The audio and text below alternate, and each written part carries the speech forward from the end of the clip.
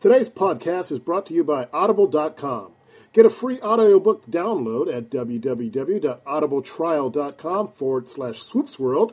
Over 100,000 titles to choose from for your iPhone, Android, Kindle, or MP3 player. That's audibletrial, audibletrial.com/swoopsworld. You're listening to the Talk Story Radio Network. Welcome to another edition of Swoop's World, right here on the new Talk Story Radio Network.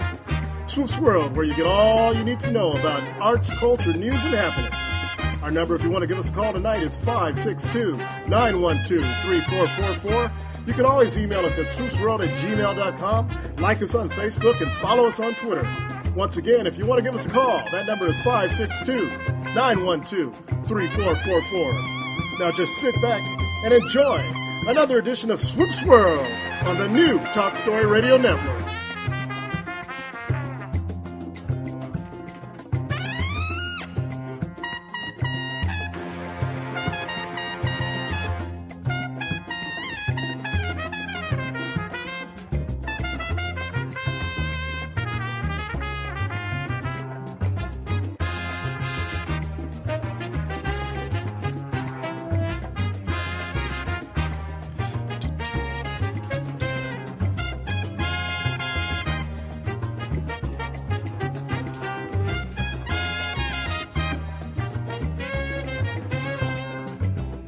Hello, welcome to another edition of Swoop's World Late Night. It is Wednesday, February 25th, 2015, and we're going to have a big show tonight. We're going to have Angela Madsen with us, and Lou Stower stopped in. We're going to get a chance to talk to him, and of course, we have Brewski's Beer Tasting. We'll be talking to Anthony Davis a little bit later, right. And T-Bone's Timeout every week. How's your week been, Peter? Yeah, it's been okay. Yeah? Some of this, some of that. Nothing too exciting. Good. Yep. Yeah, nothing too exciting. It's not. Sometimes you can have too much excitement. It can. It's like a Chinese proverb. Be careful. May you live in what is it? No, it's gonna blank. Live well and prosper. Live well and prosper. That's a good one too. But the other Chinese proverb. May you live in interesting times, or something like that. All right. It could cut both ways, It could cut both ways. Well, we're looking forward to have a chance to chat with everybody, and we're gonna take our first break and come back and get started. What do you say? Sounds good. You are listening to Swoop's World on the Talk Story Radio Network, and this is 7 Solo. This is called Presidential Paper. Back after this.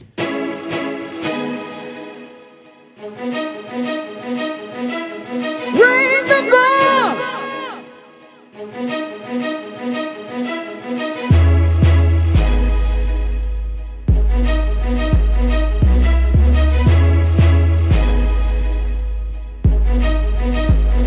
That presidential paper, yeah, we read it. If you a hustler, then we can spit it.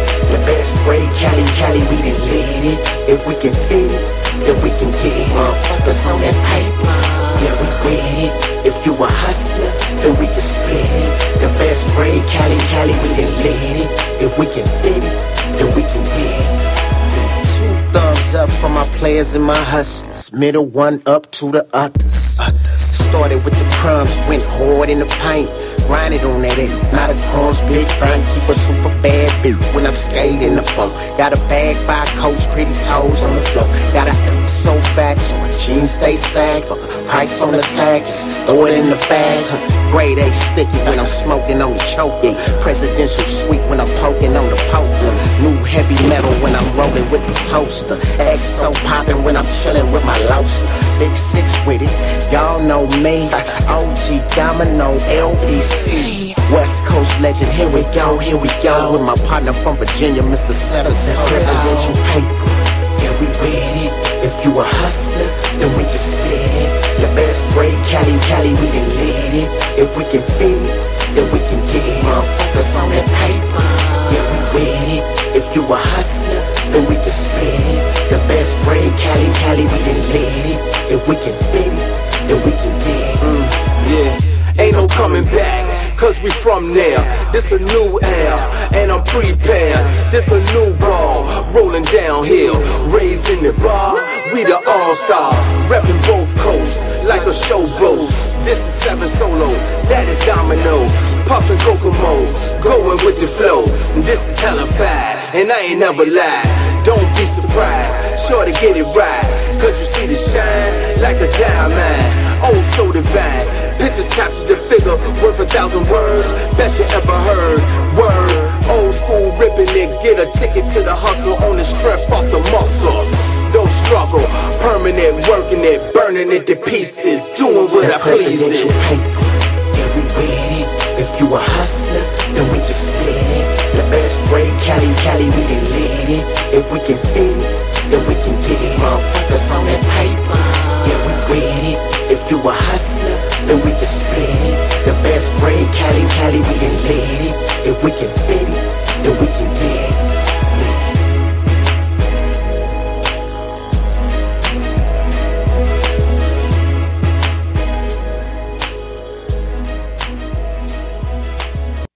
My name is Joe Thompson. I'm 29, and thanks to my college degree, I'm a systems analyst. And the college me would tell you. I wouldn't be here without Big Brothers Big Sisters. My big brother believed in me, and to a 7-year-old, that means a lot.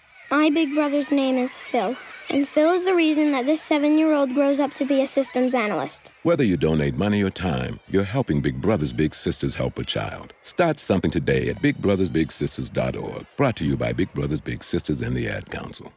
So, Jacqueline. Yes, Mom? I wanted to talk to you about something, and... Oh, wait. Hold on. I just got a text. Oh, wait, Mom. I just got a message. So many comments on my comment. Hey, guys, check out my new video game. Mom, what? Huh? What'd you say? This weekend, unplug. Getting closer to nature can get you closer to your family. To find the forest nearest you, go to discovertheforest.org. Brought to you by the U.S. Forest Service and the Ad Council. You're listening to the Talk Story Radio Network. Hey, there's a sharp hole on the wall, and you're listening to Swoop's World.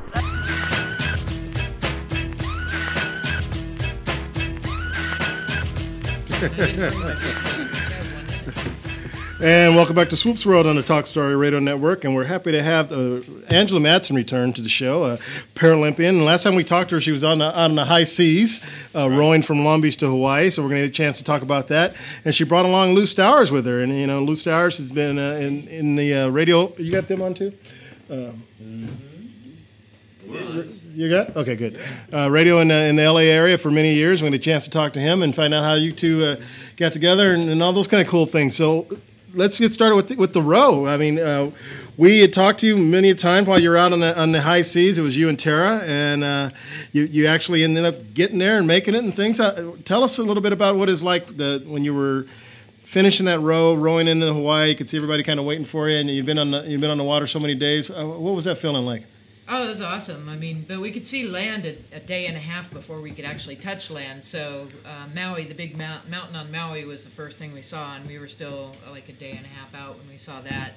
So then we skirted across the top of Molokai, and we were being chased by Hurricane number 4. So we were trying to get in before the storm came. Oof, yeah. And after we crossed Molokai, it just like water became concrete, and it became really hard to row. And as soon as you get close to land, you start doing this drive where you don't really rest anymore. So we were pretty exhausted. Yeah. We were doing the drive to the finish line, and then it just like to have the wind and current kind of change and conditions change with that storm. I mean, 1 minute you're thinking you're going to be there in 2 hours, and 10 hours later you're going, oh, crap. We're not there yet. Are we there yet? Anything Nope. left in the tank? It's like, So for our listeners, how many days were you on the water? We were on the water 60 days and 1 hour. Wow. Could have taken a few less breaks and made it 60 even, but yeah. We really weren't counting the time as we were going, so. And the finish line was Diamond Head Point, Diamond Head Rock. Yeah. So extended, kind of like free throw extended at a basketball. What was it like getting back on land after that many days out on the water? I know you've done these type of things before, but I got to figure there's probably several days before you kind of feel like you're not moving all the time. Oh, even probably more. The smaller the boat, the less you can actually move around, stretch, exercise, and the more the sea affects you, so the longer term effects of land sickness, I guess. I don't get seasick until I get to land. And then it's like, it took about 3 weeks. Yeah. After. usually like the able-bodied people, they can't walk, stand. It's like they're drunk. Angela's lucky she's got a chair. That's what they say too, but I can't dance, and I can't do wheelies, and I can't. I've seen her dance. Not after a row. I can't put the grandkids on the lap and wheel because it's like my balance in my chair is off. And, right. And I was running into things. I mean, we went to Costco shopping and on the island, and I was running into people, and I was running into carts. Well, like, she does that anyway. Only intentionally. Just to get things moving, right? She is an expert, not an expert. Former. The row was a tribute row. It was tribute row to veterans and things like that, and. That was well received. I mean, it seemed like because we were following you on all the social media and having a chance to talk to you and stuff like that. But it seems like people got behind the whole purpose of the row. They did. In fact, the Department of the Navy actually gave me authorization to row into Pearl Harbor. So after we got all the trash off the boat, got the boat cleaned up, and had a night's sleep, or was it 2 nights sleep, we actually got back in the boat and did a little jaunt from Hickam Base into Pearl. Yeah. And that's nobody has rowed or done any kind of human paddlecraft in there since the attack on Pearl Harbor. So, and nobody will probably ever get to again. So it was kind of really cool. Yeah. I'd wanted to do that for ever since I flew back from Hawaii, looking down at the ocean, saying I'm going to row that. We had been like meeting with the people at Pearl Harbor saying, can I row into Pearl Harbor? Can I row into Pearl Harbor? So I really want to row into Pearl Harbor. And they said yes. So. Wow. Yeah, what a special event that was. And, she's kind of downplaying it, but she is the first human being, the first American to row into Pearl Harbor that's, she's former military, but non-military, since probably before December 7th, 1941. Well. And just think of that and think of all the history that has been through that area. And the only way that you and I can go through there is on a tour boat. Right. But we were on one of those tour boats that had mostly Navy personnel on it. And they were in awe of Angela and her feat just to get to that point, to be able to row into Pearl Harbor. And it was amazing to me that how many people had already known about Angela and had read her book already, knew her story. Yeah, it's amazing. It's amazing. The things that we always talk about you when you're not here, but always in a good way. It's amazing that the mostly. That's okay. I like the other stuff too. It might be. You have potential. You have potential. Exactly. The accomplishments that you things you're able to accomplish just. Period. I mean, it's amazing that you can do all those things, and as I put on the website this week, you don't stop. Once one thing ends, you kind of take a little short break and you move it into the next thing, and you're already training for the next Paralympic Games next year in Rio.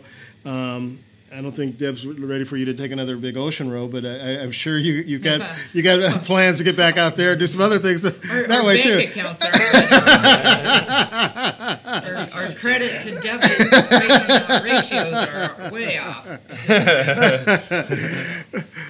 But tell us a little bit about training for you've been to the Paralympics how many times now?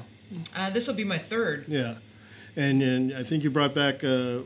The bronze medal last year? Yeah, I won a bronze medal throwing shot put. Yeah.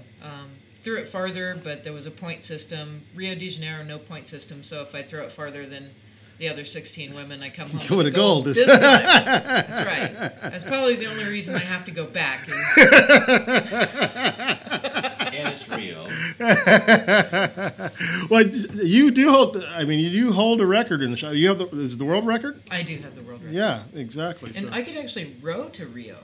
That's what I was thinking. Just row across from like Africa and row to South America. If the Paralympic Committee asked me, maybe threw a few ducats on the project, I'd probably do it. You'd probably do it. You could carry an Olympic torch as you did. I could row the torch.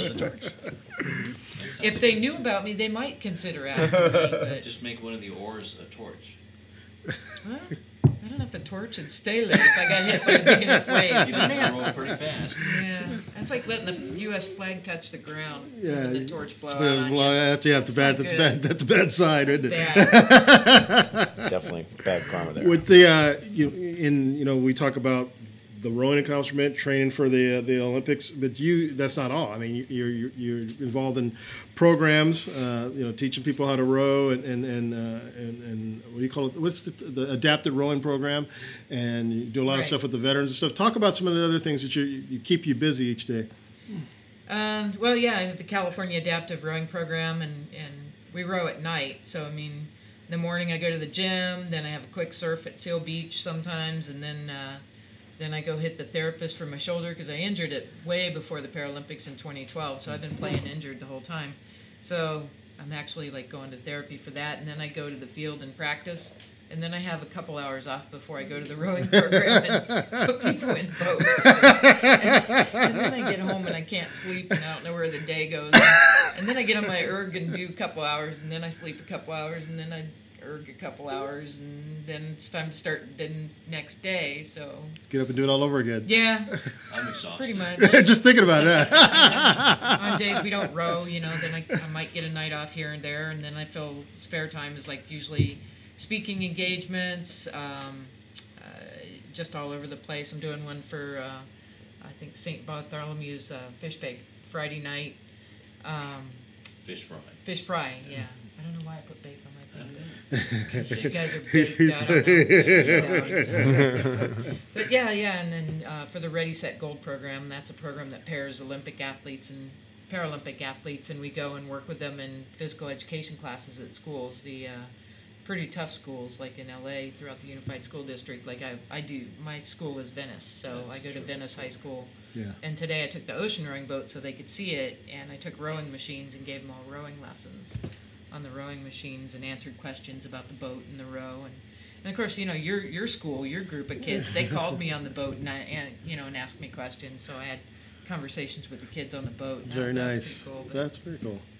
But yeah, we're back to rowing 3 days a week, and then throwing 3 days a week, and gym 5 days a week, and try to get that little surf in there in the mornings. And I wasn't gonna do that, but I go by there to see my friends from M&M Surf School and Michael Pless there, and there was a family coming to get surf lessons, and there was this little girl there. And I was telling her about how I surf. Yeah. And she goes, "Oh, you don't have your board." I ran home and got my board. My board and my wetsuit in the car. So I surfed with those kids, and and then it's okay. So when I go leave the gym from Seal Beach, I go and stop by there. And sometimes I'll have a surf before I go to training. Nice. The guys in the VA hospital, I We're showed jealous. up in my wetsuit with sand all over. And they're like, "You really could have taken a shower first." I said, "No, I had to just come right here." I'm here on time. Let's do I am this. on time. Really like that better. Now, Lou, you were. I think I saw you on the dock the day she rowed away from Long Beach. How'd you get involved with this and following Angela and being involved with the thing? She was rolling down the 10th Street in Long Beach and ran over me. Actually, I was covering a Ready, Set, Gold events, the end of the school year events, back in June, back at the end of the school year in East Hollywood. Mm-hmm. And all of the Olympians and Paralympians, not all of them, there was a well representation of all of the Olympians and Paralympians that cover all the schools in the LAUSD were there. So Mark Myers, one of the PR people for Ready, Set, Gold, we were going through the roster. It's printed out kind of like a program for a baseball game or something, and showing pictures, and then he stops me and says, she couldn't be here, being Angela, she couldn't be here because she's getting ready to row to Hawaii. Just said that matter of factly. Okay, and then my brain caught it halfway back and said, wait a minute. That's what everybody does. Yeah, It's like you row across oceans, and then it's like just like they light up like somebody shocked them with a cattle prod. What is that exactly? Yeah, it takes a few minutes. First of all, I'm not going to row pretty much across my pool without checking it out first. And then you got somebody that wants to row across an ocean. Yeah. Okay, first of all, why haven't I heard about her? And where is she? And I live in Huntington Beach, and she lives here in Long Beach. So I said, well, give me your number before I beat you to death with this program, and I'm going to do a story on it for ABC Radio. So I had a prior commitment down in Dana Point, and I called her up and said, are you going to be available, say, after 9 o'clock tonight? And she said, yeah, it's a matter of fact, I'm just going to be kind of working on my boat and kind of doing this, kind of. I was like, wow, okay, I'll be there. So talked to her, did the story, and just was sucked in to the Angela. Yeah. Just the whole aura of Angela. And then getting to, I said, well, how are you going to get the word out to this? I mean, you've got less than 2 weeks to do this. How is anybody going to get to know this? Well, I put all my money into the row, so that leaves no money for PR. We have the website, we've tried some things, but I said, okay, all right, well, let me put a press release together, see if I can't get some of my friends down in the dock, and see what we can do. And luckily, it's a compelling story. We got people to come out to the dock. We got all the TVs in town to come. Yeah. We had 4 newspapers and 4 radio stations represented, and the network also represented. And in between that, Deb, Angela's wife, who's here? Hiding in the corner. Quietly here. That one later. So, I don't know about that. But. Oh, okay. So both Angela and Deb kind of gang up on me and say, well, you're doing such a good job on this. Why don't you do the same thing back in Hawaii? I said, because it costs money. So I do a lot of things for some other disabled veteran athletes, and but this one in particular is this one. Angela's in particular compelling story. So here I'm trying to talk my way out of this, and then Angela's running interference, talking to me while Deb is off in the corner talking on the phone and texting, and all of a sudden she says, I booked you a room in Honolulu. It's a lanai room. And it's got an ocean view. Yeah, there you go. It's all right. Let me look at transdebrishair.com here. Okay, a good flight, and it's my birthday weekend, so okay, here I go. You could have hitched a ride with them. She would have said too much drag. So you say that about anybody that's on the boat with you after the first couple of days. Get off my boat. I was trying to be nice, but so anyway, we pulled it off, and we would have had NBC Nightly News there. One of their producers is a good friend of mine, and they had their bags packed, they were ready to go, but on July 19th, the Russians, or excuse me, somebody decided to blow up an airliner in the Ukraine. Yeah. And so they were sent off to the Ukraine instead of the white sandy beaches of Honolulu. But anyway, I think I'm pretty proud of what we did on our budget. That's the most PR that I've ever had in my whole life. Man. But from New Zealand to New York, I think we did okay. That's good. I mean, it's good and well deserved as well, because I mean it's such an amazing feat, and you know. I mean, who does that? She's she's done it multiple times, and a few months earlier she left from up in. Where were you? Monterey area, Santa right? Cruz. Santa Cruz, and had to kind of drop that one off and regroup. That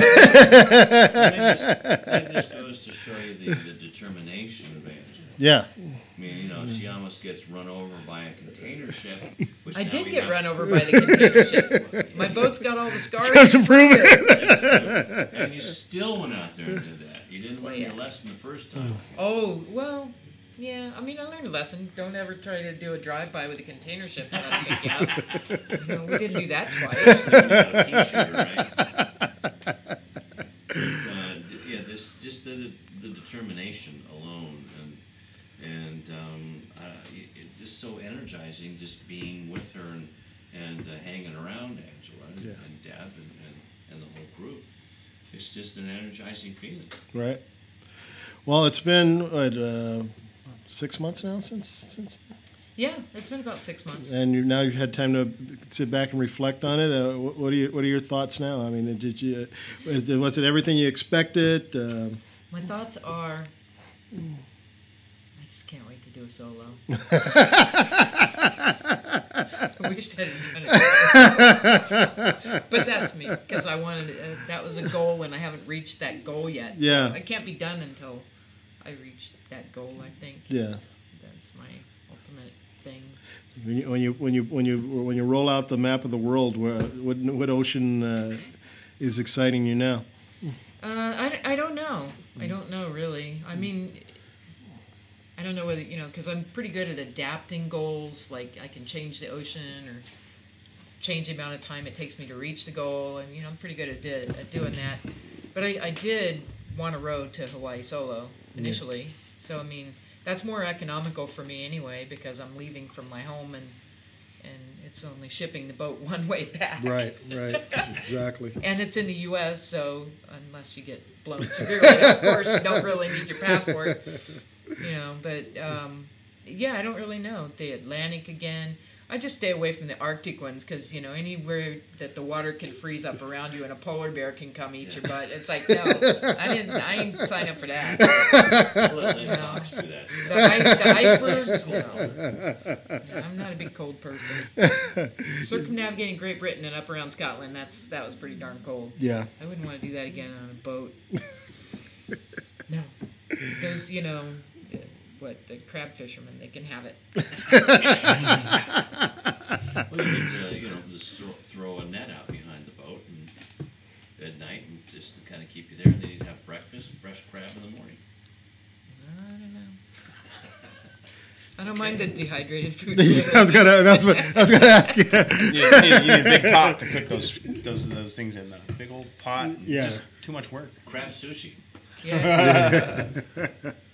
Well, yeah, that was the thing. We talked before. You had all the dehydrated food and stuff like that, but you did take a fishing pole with you. Did you ever catch anything while you were out there? I never got to use it. No? You had a few flying fish just kind of jump in the boat, though. We had flying fish, and then, oh my God, like a little, a baby squid jumped in the boat. Have you ever seen that horror flick where it was the giant squid and the lady screams, she's got her little blonde kind of, whatever, I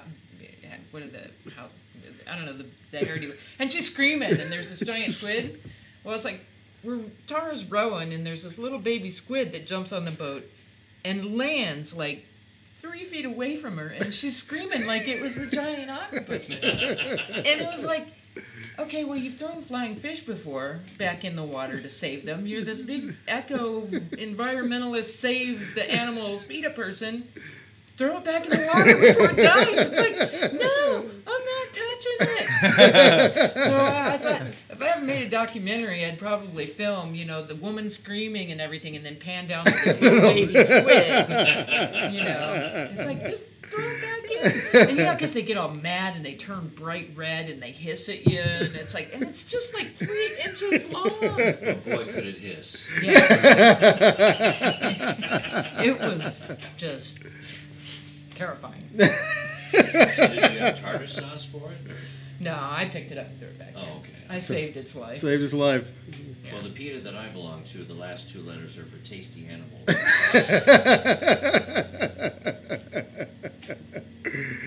Oh, God, we had somebody else. Who was that had that shirt? Somebody came in with that shirt. This is meat is what is it? Meat is murder. Meat is murder. Tasty So tasty animal. Yeah, exactly. I don't remember the first two. Yeah. So Lou, tell us a little bit about what you've been doing. I know that looking at your bio here, and then I remember the show. It goes back, goes quite a ways, man. He's doing radio at Fullerton and all kinds of cool stuff. But you've been in and he was on a recent Buffalo Wild Wings commercial. That's right. Yeah. Well, actually, the very first Buffalo Wild Wings commercial, a TV commercial, where the referee trips the receiver going into the end zone, or he's actually looking into the restaurant and said, and everybody's, we want overtime. So I'm the guy who's calling the play-by-play. So this could finally end it. Oh my! That one there. Yes. That's so, and I've done a lot of commercials. Worked with the UCLA Bruins football and basketball broadcast throughout the 90s. Yeah. And boy, what a run that was with UCLA basketball in 1995. They won it all. That's 20 years ago. Next month. Yeah. That's just amazing. And then the 20-win season, or the 20 wins that UCLA football had, and it was just a wonderful time to be part of that. And also with the LA Rams, I was part of their broadcasts for the last 5 years. Yeah.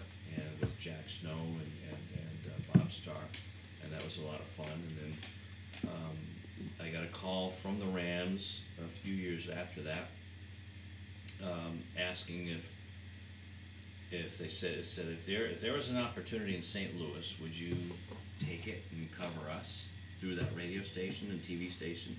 So yeah, of course.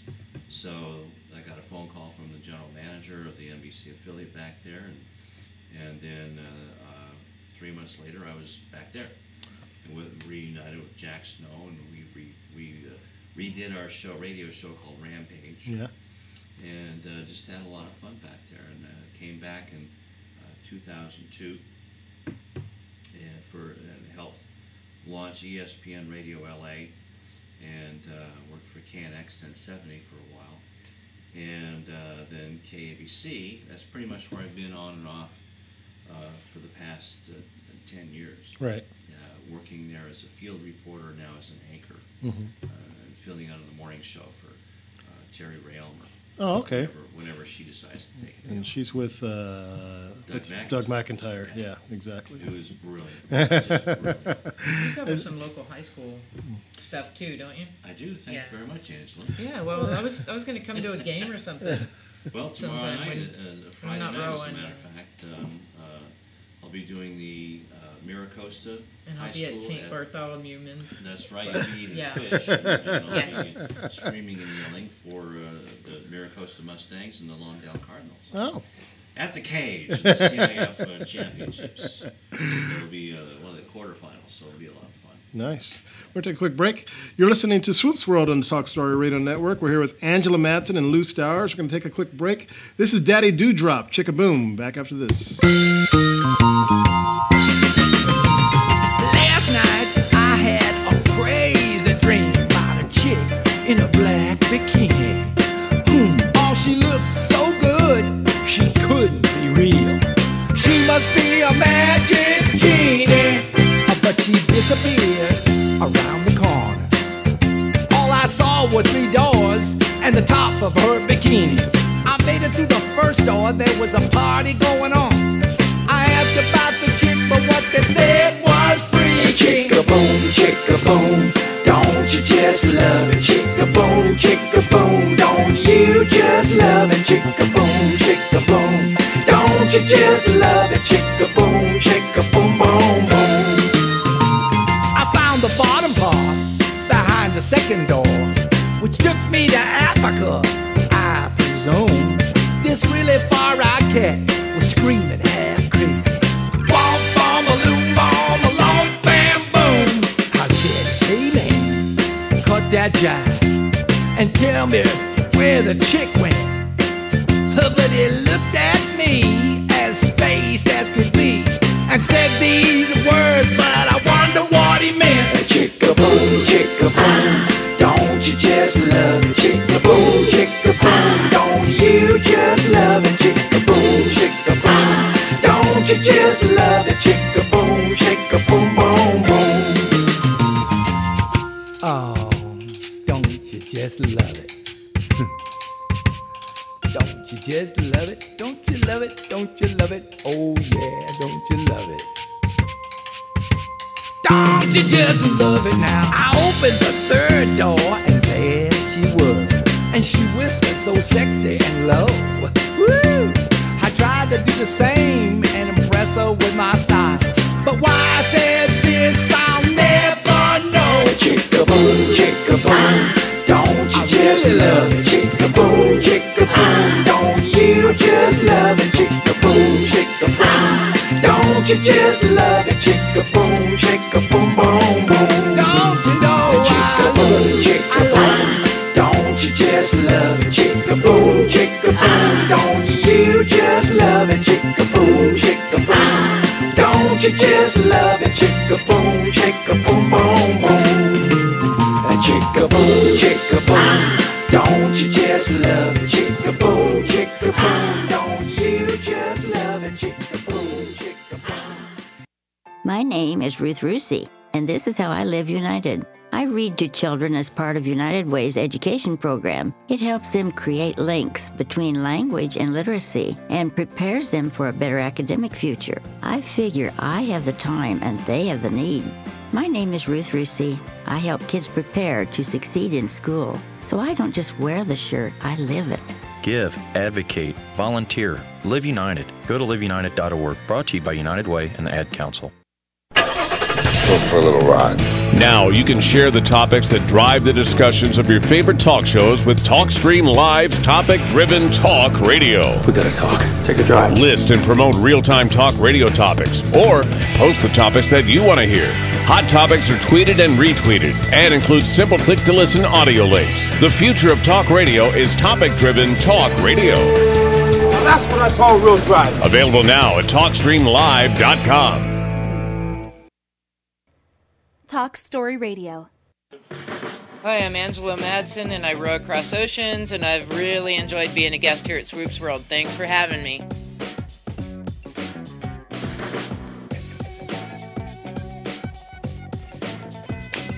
And welcome back to Swoop's World, and we're here with Angela Madsen and Lou Stowers. Lou just stepped out for a second, but he'll be right back. But Angela, you know, one of the things I wanted to talk to you about, there's so many other things that have been going on, and we haven't had a chance to, we didn't even cover yet. What's it, Verizon Uverse? AT&T Uverse, right? They did a documentary. Tell us a little bit about that. Well, it's like OC Digital Kitchen, I guess. They make documentaries for athletes, adventurers, whatnot, and then they produce them for AT&T Uverse. So they did a little mini doc, kind of shadowed me around and got some footage from me and did some interviews with my family and my friends and stuff. And then it just aired last weekend, and then I put the link up on my Facebook and all that. So it was pretty cool. It was nicely done. Yeah. They did a great job. And if I remember correctly, it's the page I was looking at. It was only one of 3 that are up there right now, right? Or did they have more? I only saw 2 other. I didn't watch the other 2, but I think there was an ultra marathon runner. There's me now, and I can't remember what the other one was, but I think there were only 3 up. Yeah, that's very cool. It's a very talented crew. The producer, director, one of the cinematographers is from the Valley originally, and just very talented. I mean, you got to see it, and visually, it's very nice, very appealing, and they caught the essence of Angela rowing, which is very cool. I mean, because there's not much footage of you while you're rowing out there. I mean, that's what people want to see. I mean, you shredded out there. People want to see that. People want to see that giant squid. That's what they want to see. I don't call it the giant squid. I call it the intimidating squid. It was very intimidating. You don't have to be huge to intimidate. You can be 3 inches long and be intimidating. Scorpions 3 inches long. Scorpions 3 inches long. Oh yeah, okay. I got it. No. 6 inches.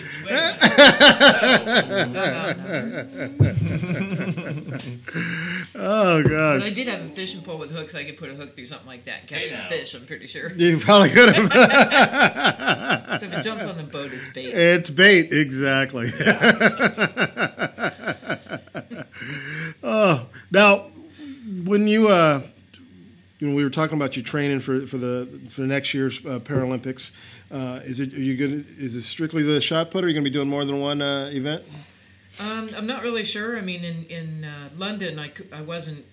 The discus wasn't one of my events for my classification, but this time it is. So they might want me to throw all three, which I don't know. I probably should just focus on my shot put, but my coach says, when I start doing all three, there's a little different technique.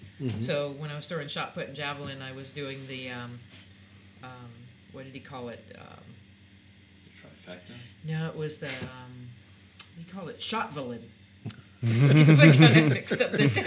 It's like, okay, the blocking arm does this for the one and this for the other, so there's got to be a middle ground to do each one, right? So we called it the shotvelin. And so if we throw disc into it, I don't know what it's going to become then.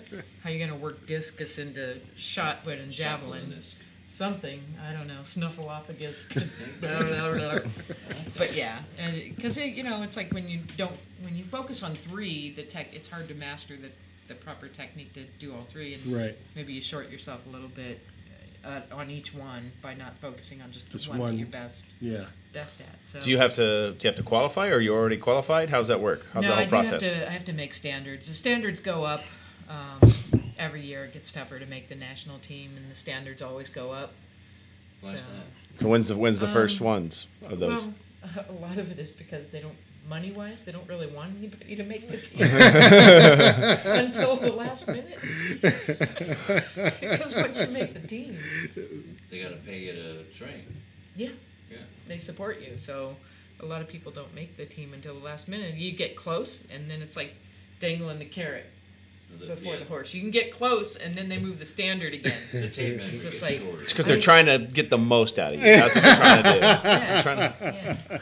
But so when is your first sort of tryouts or there's a camp in April, and it's designed to break you down, and then there's a meet. Nobody qualifies at the meet because they break you down in April at the camp. So I got a little strategy going. And is that a local? Is it a local place, or is you got to do some travel? Pomona. Okay. It's Pomona Pfizer, and the camp is at Chula Vista. That's a breakdown right there. So, So I figure, I'm injured, so I'm going to spend a lot of my time at that camp in the ice baths, getting taped with the trainers, getting massages. You got to be careful with the coyotes down there. Oh yeah, who were we talking to? Did we tell you this story before? Rattlesnakes too. No. We had a I forget his name. He'll come up with it. It was one of the Olympic rowers. An Olympic rower. He was down there at the facilities, Chris right? Snow, I think. And he couldn't get online with us for the interview until like 9:00 or so when his training ended. So he apologized. Like I'm right now I'm walking from like this place to that place. Once I get there, I'll be able to sit down and talk to you. Chris Swan. And all of a sudden he's like, "Oh my God, I gotta go! I'm running!" And we're like, "What's going on?" He's like, "I'm being chased by coyotes." It was a pack of coyotes or a pack of dogs. He wasn't quite sure afterwards what it was, but he got chased across the campus until he got inside. He's like, I'm okay.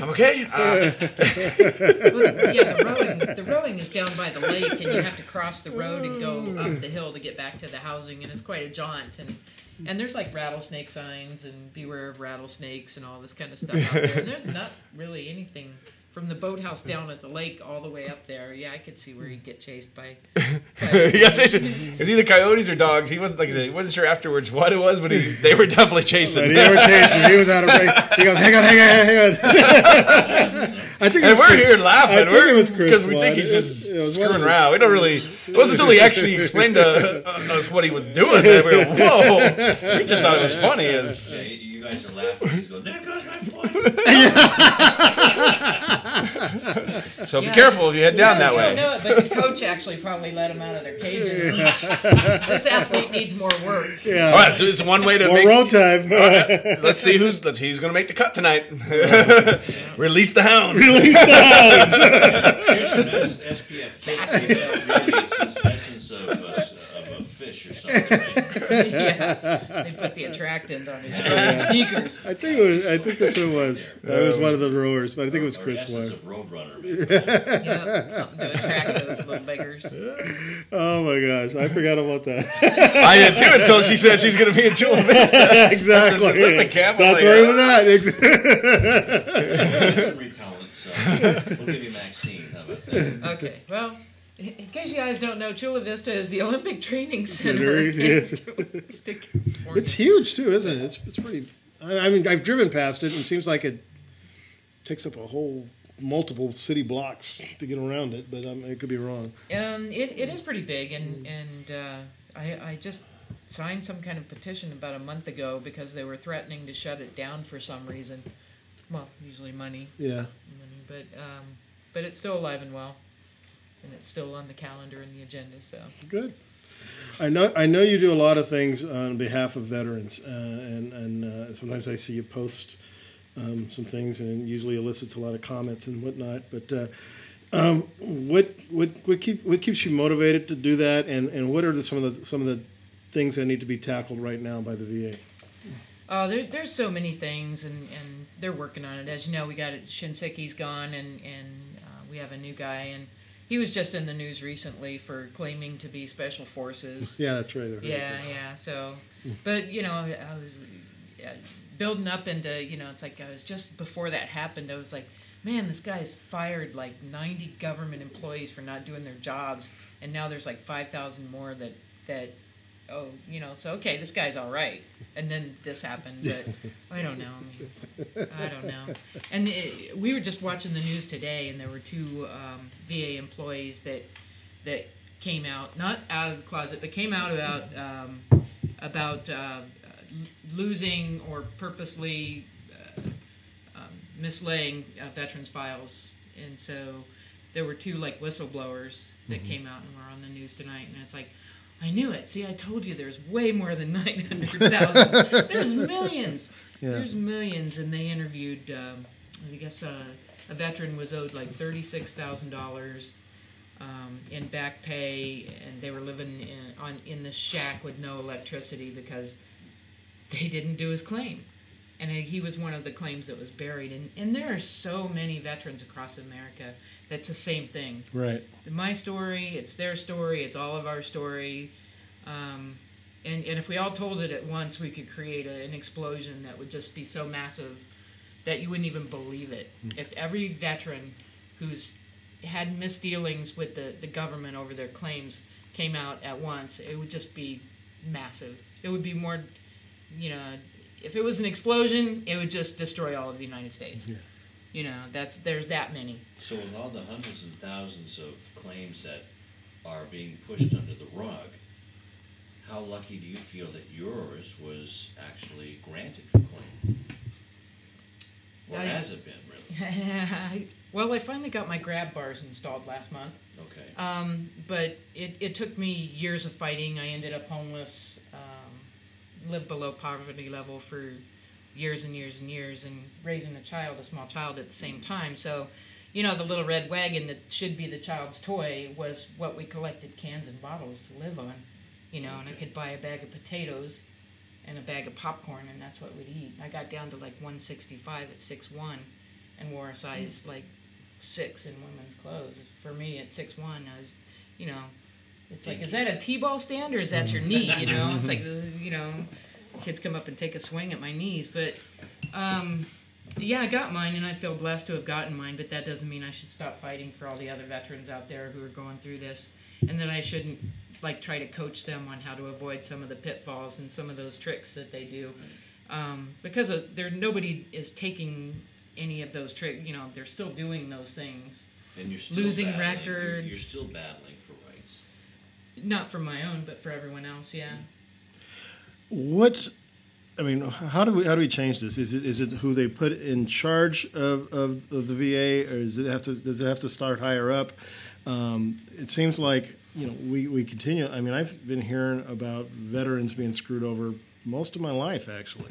Mm-hmm. And you want to think that there's going to be some administration that changes it, or is it systemic? And because it is its own basic entity. How do we change that, and how do we make it go in the right direction, and how do we assure the veterans get what they have coming to them? I don't know. I mean, I thought this new secretary was on a great start when he started firing people for losing people's records intentionally to make the numbers look less, or like they were more proficient, or like things were okay. People that sweep things under the carpet, I mean, he started firing them, which is great, and right. that should happen. There's a lot of people, and Debbie and I were talking about this, the military culture of not causing any civilians duress. Like, I don't expect anybody at the VA, like the healthcare workers who have to feed their families and keep their jobs, to blow a whistle on what's going on for me, because that causes them duress. Right. In our military culture, when I was in the service, we don't cause duress to civilians. You know, you try to attack the problem where the problem is, and that's not with our local healthcare people who are trying to provide the best care, but they've got hands tied behind their back too. You know, it's like when they're going to lose their job, or that's the kind of the way it is at the VA. You know, if you blow the whistle, you lose your job. If you lose your job and then blow the whistle, you're automatically, it's coming because you're a disgruntled employee, exactly. and it nobody takes you serious. Yeah, nobody takes you serious at all. And there was one of those last year, but now there's two more stepping up in the claim side of it. And I mean, if everybody just refused to do it the wrong way and started doing it the right way, that would be awesome. But that calls for a lot of individuals to kind of step up. Yeah. And everybody's just in this climate where everybody's one paycheck away from being homeless. You can't take that chance. You know, nobody's going to have your back. Exactly. Wow. I wonder if is there something that just your average citizen can do? Should we be writing our Congress people or our representatives? I mean, how do we assure that these things get taken care of?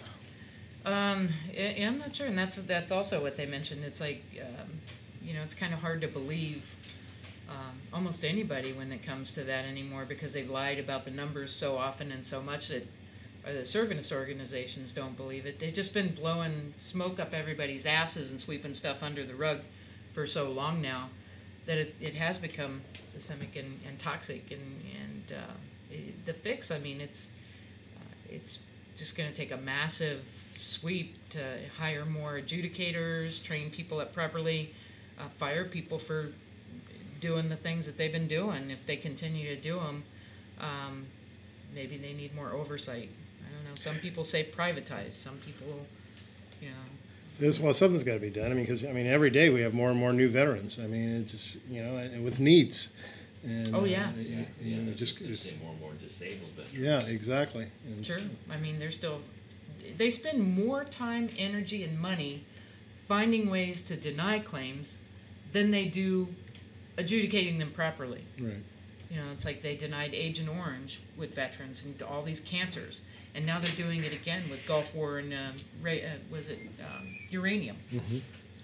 There's so much uranium and there's so many diseases they're coming back with, and these guys are fighting, and Vietnam veterans are trying to fight them, and the Vietnam veterans they're dying off faster than the World War II veterans did. I mean, if you look at the amount of time and the longevity of their lives, you look at guys from the Vietnam era where we come up with all these toxic things and all these Agent Orange and chemicals, and then you look at their lifespans and it's decreased, and the same goes with Iraqi and Gulf and all these other things with who knows what our sons and daughters have ingested. Yeah, exactly. Well, there's so many more birth defects for our soldiers, their families, their children are being born with deformities from uranium.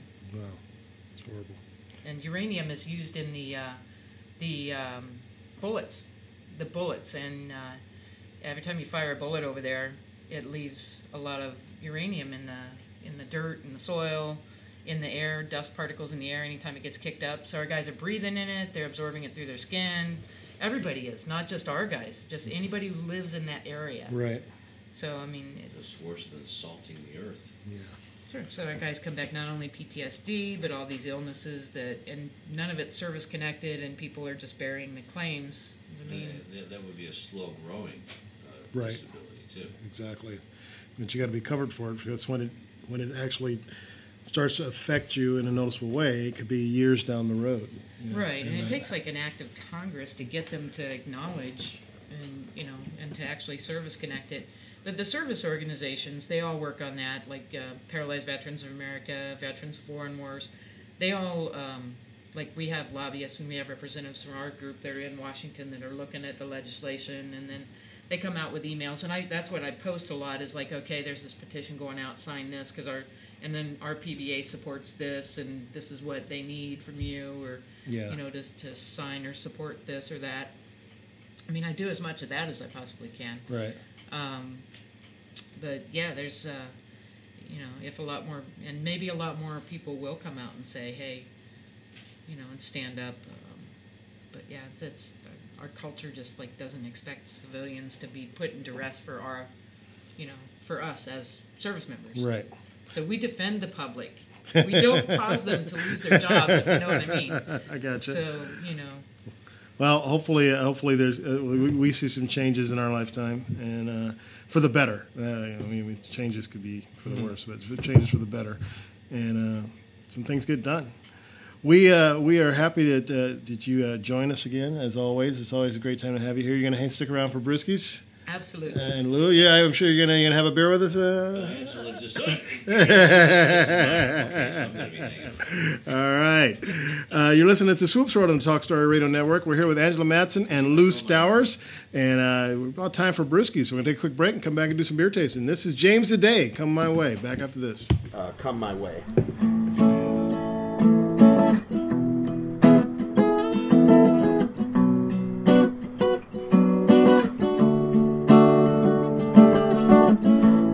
Been gone for so long, and ever since he left her, I always thought I heard her cry, and I still watched her as she moved on. All the time I dreamed that we from the start were meant to be.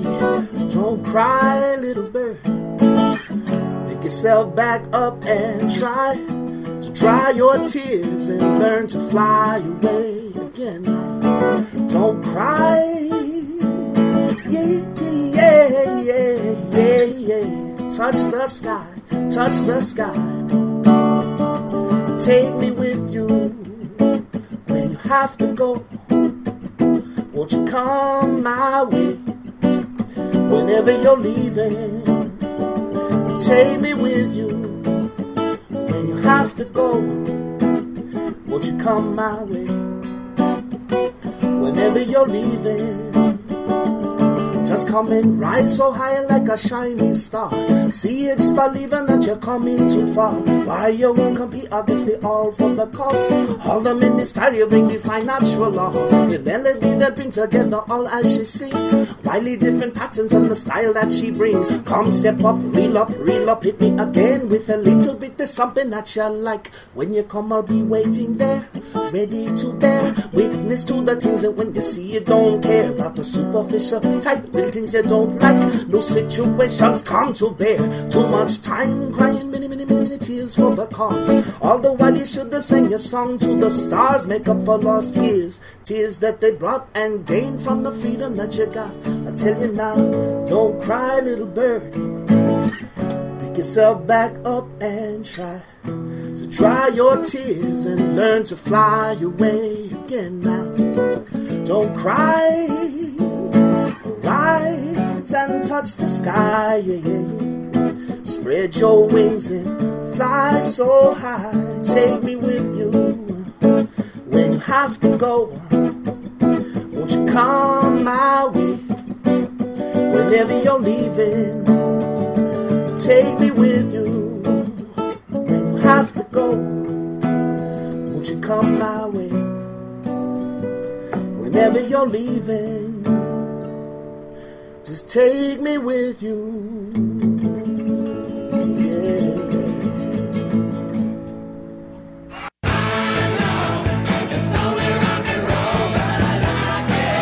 Hi, this is Ronnie Wood of the Stones for Rad. You know it's okay to rock and roll and party, because I do it all the time. Just let someone else do the driving. That's what I do. Remember, rock lives, and you should too. Please don't drink and drive. A public service message brought to you by the U.S. Department of Transportation, RAD, the National Association of Broadcasters, and the Ad Council. And now we have an 8-year-old on the line. Welcome to Our World Today. What's your question? Our continents make up 29% of the Earth's surface, meaning that 71% is comprised of water. Man automatically adapts to environmental conditions. So why do I need to take swimming lessons? Are you ready for kids who eat healthy? Good nutrition can lead to great things. To find out how a healthy lifestyle can help your child succeed, go to mypyramid.gov. Brought to you by the Ad Council and USDA.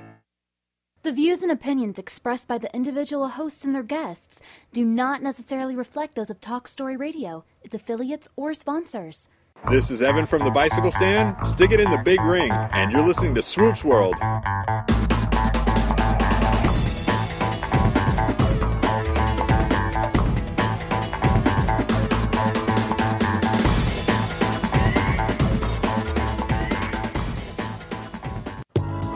It's time for Brewskis, our beer tasting segment right here at Swoop's World Late Night, sponsored by drinkswinespirits.com. So grab yourself a glass, pour yourself a brew, and join us right now for Brewskis, sponsored by drinkswinespirits.com.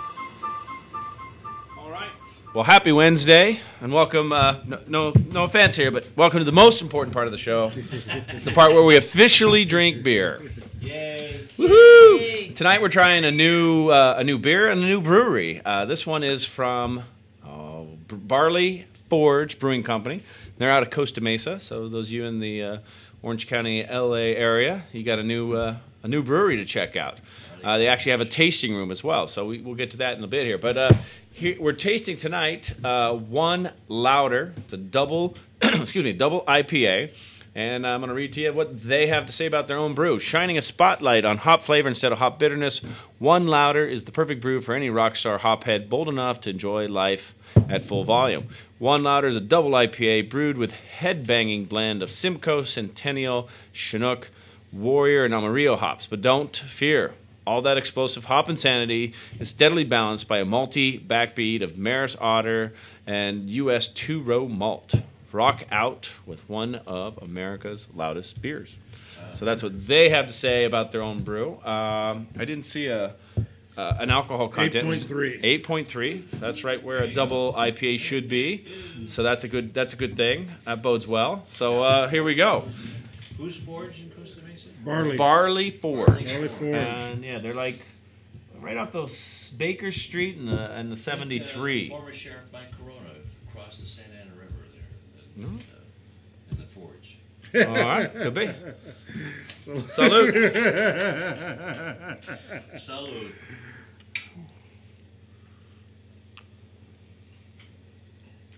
Well, Angela, you get to go first. Tell us what you think. It's louder. It does hit you initially. My first few sips of it were like, I don't know, almost a little unpleasant. And then it kind of grew on me a little bit. But it was definitely louder, a little bit, not almost a strong flavor, almost like a flowery kind of flavor rather than a citrus kind of flavor of beer. I don't know, IPAs don't seem to hit me that hard initially.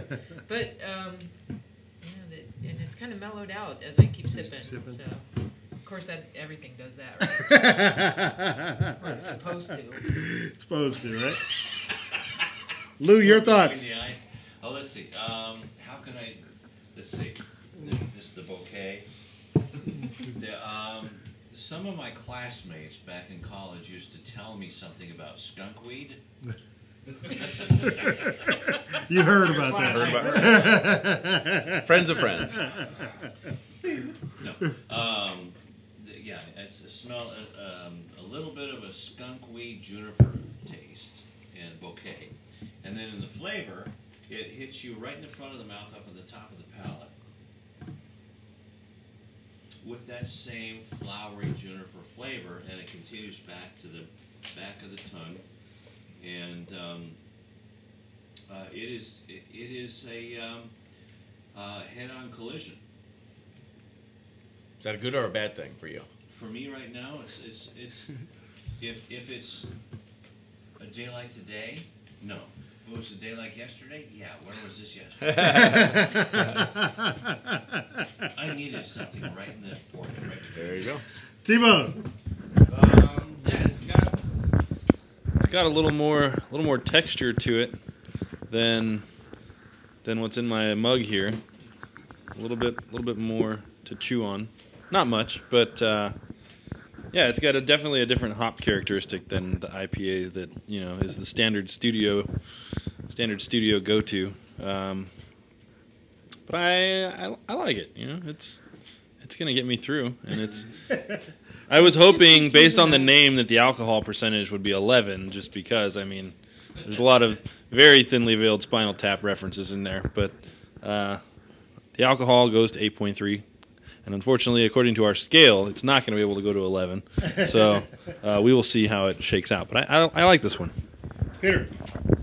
I am a big fan of IPAs, double IPAs, whatever you want to call them. And I like this one a lot. I like it's skunky, malty, oomph. Just all right there. Perfect. I love these types of beers. I could drink these all day, every day. If I wasn't, you are 350 years old. If I wasn't going to be, if I made a dedicated effort to not be a semi-productive member of society, I could drink this every day. Bring me beer, man. Every day, all day. This is good stuff. Here's your leader hose. I really enjoyed this one. I'm with you. I like this one a lot, and I like it a lot on its own. But compared to what we had last week, it leaps and bounds way. I think for the above first time ever in Swoop's World history, 5 years of radio shows, we have, and we've done beer tasting for most of those. We threw away beer. Yeah, we did. That is never, oh my God, ever a whole bomber of beer. We have never done that. Never. You had to just disappear. That might have been one that I would have liked. I've been on the Marines. So. Horrible. It was horrible. This is a good beer. It's like you said, it's got all the things we like in a double IPA. I like and it also has some kind of unique characteristics. It's not, I want to say sweet, but it's not sweet. But it's got that kind of goes across your tongue like something a little bit sweeter. Right. I like the malt in it. I like this one a lot. Yeah, good stuff. Good stuff. Angela, on a scale of 1 to 10, 10 being best. I'm a big fan of the floral kind of thing that hit me. I'm probably going to have to say like 5. All right, Blue. I'm going to give it a generous 4. I would love to. Is this version 1.0? I don't know. It's new to us, so we have no idea. Version 1.4. They do have, I was just looking, they do have what they call their Orange Curtain, which is an India Pale Ale, so no double there. So that, I imagine, is similar. It looks like it has 6.2% alcohol, so I imagine that's similar without being probably not that next level. So that might be... I'm sure there's the name infers more fruity and less floral, probably. So. You got your stats going, brother? What's your number over there? This, for moi, is a 7.5.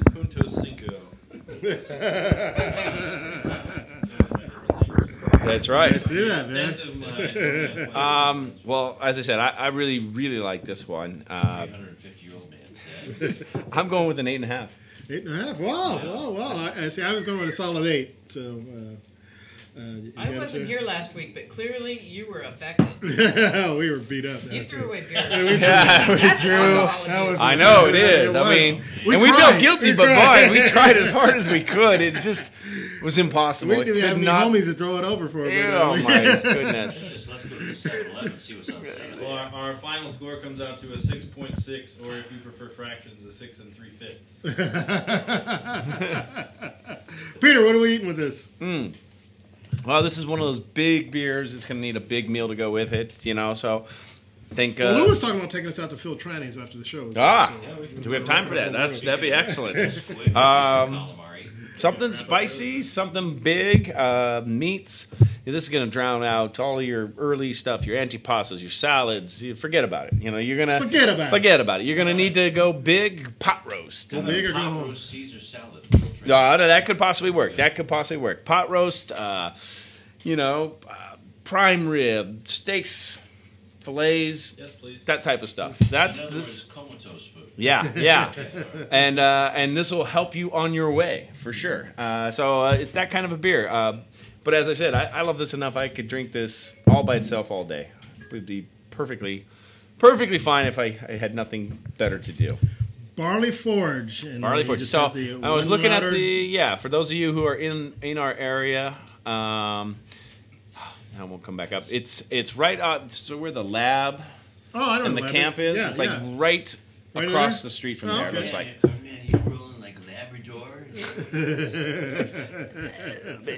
Anyhow, check it out. Check them out. They got. It looks like they only have about 6 brews altogether, but. I would. The flavor. The intent is there. I can taste the intent. Yeah. I would love to taste some later versions of their brews. Well, it looks like they've got at the moment 6. They've got Black Dahlia, which is a Belgian style dark ale. Don Perfecto, which is a Belgian style wit beer. El Paisano, which is an amber ale. Grandpa Tractor, which is a Dortmunder style export ale. Oh, that's an Iowa beer. The Orange Curtain, previously mentioned, and then the One Louder. So that's, I don't know how big they are, but they've got at least 6 offerings, and they're open every day of the week. If they want to send them to my place in Huntington Beach, I can give them. He can review all 6. That sounds good. There you have it, another edition of Brewskis, sponsored by drinkswinespirits.com. That's Brewskis, sponsored by drinkswinespirits.com. Go there, join the Beer of the Month Club, and they'll send you a big box of beer each week. No, each month. 12 beers each month. We are about 10 minutes away from talking to AD, Anthony Davis, 5-time national champion and collegiate national champion. From USC, and so we'll be talking to him at 9:25. We're going to take a quick break. This is White Boy Slim. This is I'm Still Here. Back after this.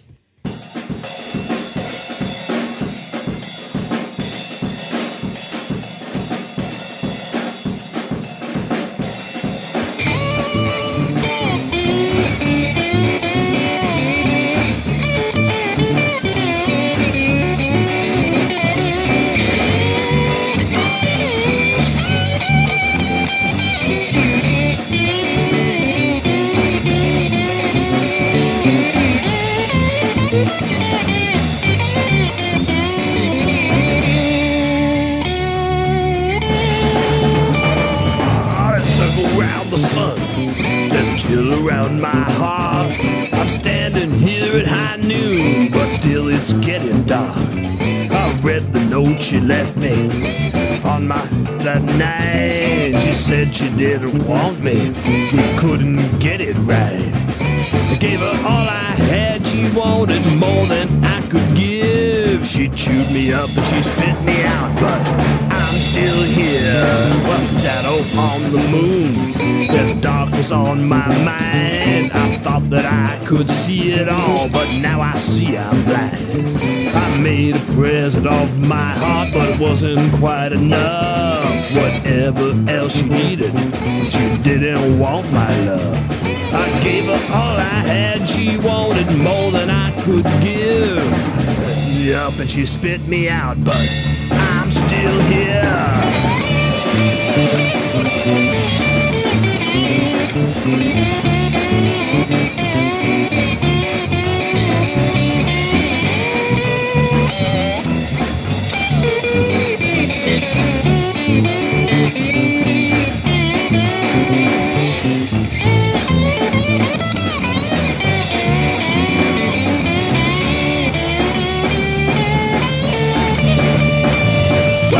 Here today, there's no point in hanging round. There's nothing left to say that's not a waste of sound. Well, touch me one more time before you say goodbye. Make me forget the pain and comfort me with lies. Well, I gave her all I had, she wanted more than I could give. live. She chewed me up and she spit me out, but I'm still here.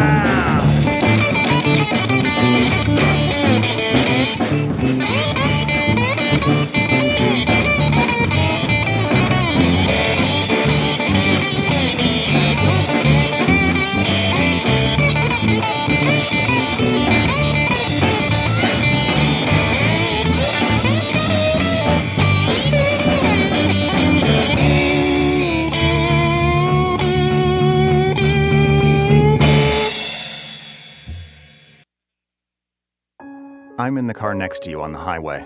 I sit in front of you on the bus. I'm one out of every 6 Americans, and I'm struggling with hunger. This isn't an uncontrollable epidemic. There's enough food in this country to feed every hungry person. Please, visit feedingamerica.org today and find your local food bank. Every dollar you donate helps provide 7 meals for those around you, quietly struggling with hunger.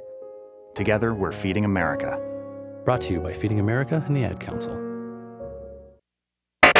Imagine no longer being tied down to your computer, but having the freedom to take live talk radio with you anywhere you go. TalkStream Live introduces our first ever iPhone application. The talk shows you follow now follow you, and your iPhone is now the fastest and easiest way to stay connected to the best talk radio on the internet. Let TalkStream Live transform the way you listen to radio. Listen to live talk shows 24 hours a day, 7 days a week. Mobile talk radio from TalkStream Live. Now available in the iTunes App Store. You're listening to the Talk Story Radio Network. This is Mean and Nasty, and I'm a Virgo. Yo, LJ. Gemini. You're listening to Swoop's World Radio. Get with it or get lost. Very lost. Swoop's World. Yeah, we in here. Got Mean sitting next to me. So this is how we do it. Listen. Okay, vibe with me as I speak. You witnessing the legend. Black J, we reppin' 102 DIY Talk to Story the Radio death. Network. We'll be talking to AD in a few minutes, but T-Bone's in the house. What's happening, brother? Oh my, it's good to be back. Yeah, we missed you last week. Yeah, it's been about a few weeks now because we had a we week had off, and then I took another week off. Yeah, good. How are things going? Things are going well. We need you to get right in the middle of that thing there, brother. All right, I'll talk into the microphone. Hey, yeah, life is good, man. Yeah. Excellent. I'm not enjoying wedding planning stuff. Why ever for not? I've been exercising my yes nod a lot. Yeah. Whatever you think, dear, that would be awesome. That's a great line, man. It's Just smart enough not to even bother asking me about my opinion on flowers and things like that because she knows that's a complete waste of time. Yeah. Here, just practice this. Clench your teeth. Now smile. There you go. That's it. Yeah. Until a week afterwards. That's what you do. I got to pick the caterer and I get to pick the DJ, so I'm happy. Well, good, man. I can't say anything. The important My stuff. wife's here.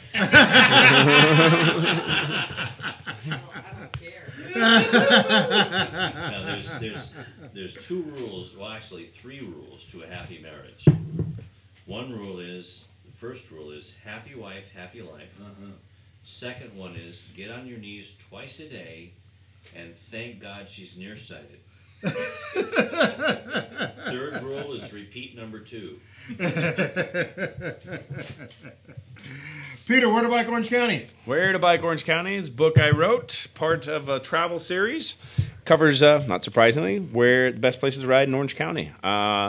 Book has 80 rides. 50 of those are geared towards the recreational rider. 30 of those are for your little kids to crash and burn in a safe place without cars.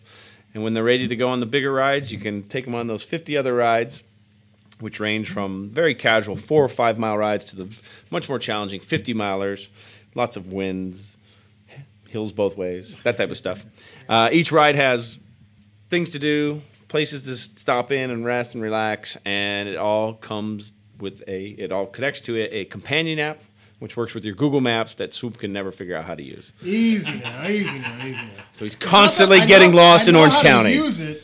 I just forget that I have it. Anyhow, Where to Bike Orange County. You can find it in your local bike shops in Orange County in the LA area. It's the Barnes & Noble, the REIs in those same areas. And, of course, if you go to the Swoops World homepage or any page, you will find a banner ad which will take you to it on Amazon. It'll be delivered to your front door, and we'll earn a few pennies that way. So check it out. Where to Bike Orange County. DraftKings, man. DraftKings.com is your one-stop shop for all of your casual, non-committal fantasy sports desires. If you would like to pick a team, see how they do for a week, throw them away, and start from scratch next week, this is your place to go. If you're into fantasy basketball or fantasy baseball, you can really go nuts on DraftKings because you get to pick a bajillion people. And the tricky thing with both of those is that they're playing games every day of the week. So setting your lineup in the course of a season is exhausting. But if you just go like, yeah, we're talking about people who are going to play on Friday. Bam, bam, bam, bam, bam. Let's see how it does on Friday. And then you win, you lose, you move on. So if you are on swoopsworld.com right now listening to the show, look over on the right side of the page, click on that little thing that says DraftKings, and you will get a free entry into a big money giveaway. If you are not on the website right now, then just go ahead and when you get a chance, go to your browser, type in www.swoopsworld.com/DraftKings. There's 3 W's in there, I promise. And check it out. It's a great time. Audible.com. Audible.com is, check it out. If you go to Audibletrial.com. Audibletrial.com/SwoopsWorld. There you go. He's had a good run. He did have a good run. He had about 3 weeks. Anyhow, if you go there, you can sign up. Your first download will be free. Audible has over 250,000 titles, and there's so many. Somebody's already jumping on it. There are so many. Is there an echo in here? It's an echo. 250,000 titles. Lots of great actors and readers. People really talented, and there's something for everybody. Swoop's read like 50 or 60,000 sniper books now. What do you have now? Right now I'm listening to Echo Burning. It's a Jack Reacher one, but I'm really excited because next week our guest is Andrew Peterson, who's the author of the Nathan McBride series, which is the first ones I got into, on Audible, and he's our guest, and he'll be calling him as we talk to him about his books. He's got a new one coming out. He's got Once Being Made into a Movie. And his narrator is always Dick Hill, who I think is the best narrator in this genre, at least. Well, thanks a lot. On Audible. You doing the sniper books? I said this genre. I said in this genre. See, but he'll go from sports to sniper just like that. But So right now I'm doing a Jack Reacher book, Echo Burning. There you go. Well, as we said, 250,000 titles, lots of great talent out there. While you're traveling, while you're working out, lots of great opportunities to listen to a book. Check it out. audibletrial.com/SwoopsWorld. And if you go that route, Swoops World will earn a few more pennies. So check it out. Exactly. Hey, for all your fitness needs, check out our good friend Jack Nunn over at Rowworks Fitness. He's got indoor rowing, boot camp, personal training, and much, much more. He's actually done a whole lot of specializing in triathlon, training triathletes also. So give him a call at 562-688-1716 or drop on by the Boathouse at 5750 Boathouse Lane here in Long Beach. Or go to the website, www.rowworks.com. Let them know the Swoops World sent you, and your first week is free. No way. Yeah, exactly, man. That's a lot of stuff, man. For free? For free. We are going to be giving our good friend AD a call here.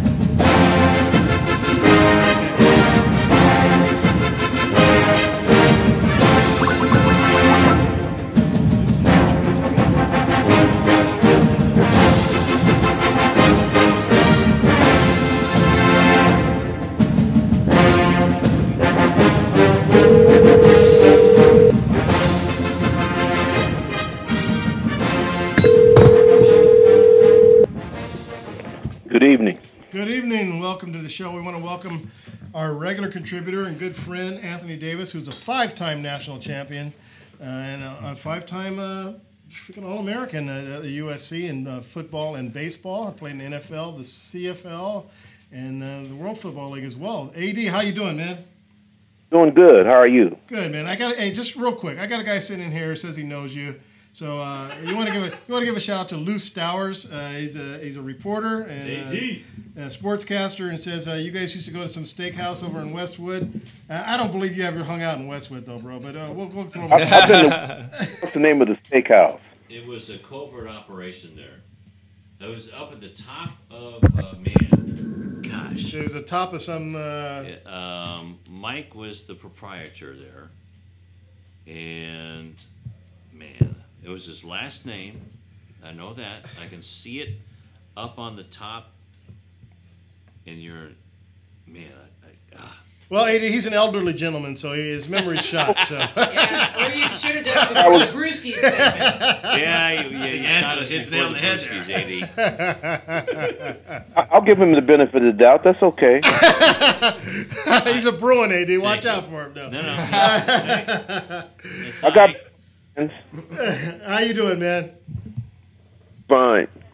Let's just jump on into it. The combine this week, and I heard a lot of talk about the 40. They were talking about the quarterbacks and what they were running the 40 in, and Winston's times versus Mariota's times.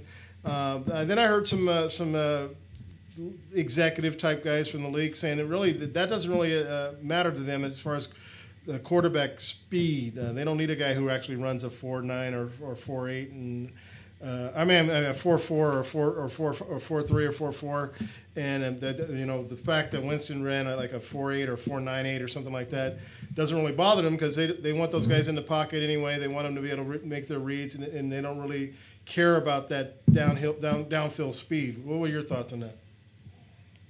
Well, first of all, depending on what system he goes to, but put it this way, Jameis Winston has game time speed, if you know what that is. He might run a 4.7, 4.8 there. He might run a 4.6 in the game. Mariota, his situation is, look, he's a great athlete. You got to get in a system where it's going to hone his abilities. I think Chip Kelly would be a great place for him in Philadelphia, but if anybody just want to build and put pieces around both of these guys, I think they're going to be both good pros. But as far as NFL ready, it's definitely Jameis Winston. And his feet are good enough. Well, put it this way. Anybody saw Tom Brady, come on. But Tom Brady from the shoulders on to that head, he's a master. But those two will be fine depending on what system they go into. We talk each week, and you always are very specific about the right system for the right players, and we've seen it. We've seen it throughout the year, during the playoffs and or throughout the season, on the collegiate as well as the pro level. And when you talk about guys who are pro ready, especially in the quarterback position, and guys that have to fit into a specific system that runs the type of offense that they ran in college, there's not that many opportunities for him to play in that same system. Like you said, if Mariota goes to play for Chip Kelly, he'll be fine. But Chip Kelly is only one of just a few teams that run that type of offense. What happens to a guy who gets drafted by a team with plays a traditional pro offense? Well, first of all, like I've always said, is this. The ability and the talent of a coach is to take a player and to figure out what works with him. That's the talent of a coach and an offensive coordinator. Everybody's not blessed with that. There's only a few guys can do that in any area. So I'm just saying, if you, for example, if Mariota goes to Green Bay, if he went, for example, Green Bay or San Diego, now they would have to be able to put the right pieces around him to make it work. That's how it works. Everybody was, well, this guy was so good. How come he didn't make it? Well, half the time it's because he's not in the right place at the right time. And a lot of times guys who have the ability, they go in a place where they develop these guys and they have the right pieces around him. That's how they flourish. So that's what has to happen. Now, you take it, Jameis Winston goes to Florida, as everybody's projecting him to go to. Well, Lovie Smith's going to have to project and put pieces around this kid to let his ability flourish on any given day. If he doesn't do that, he could be washed up. I mean, it doesn't matter. You got to have one guy does not win a football team. He can lead the team, but it's going to take 10 pieces on offense, and it's going to be 11 pieces on defense. It's a whole team concept. So I mean, wherever these guys go, the coach has to have the right mind to know. You figure out his ability, and I'm going to build pieces around his ability to compensate for what he can do, where his weaknesses and his strengths are. And some coaches just don't do that. They make them conform to a system, and they do not flourish. Right.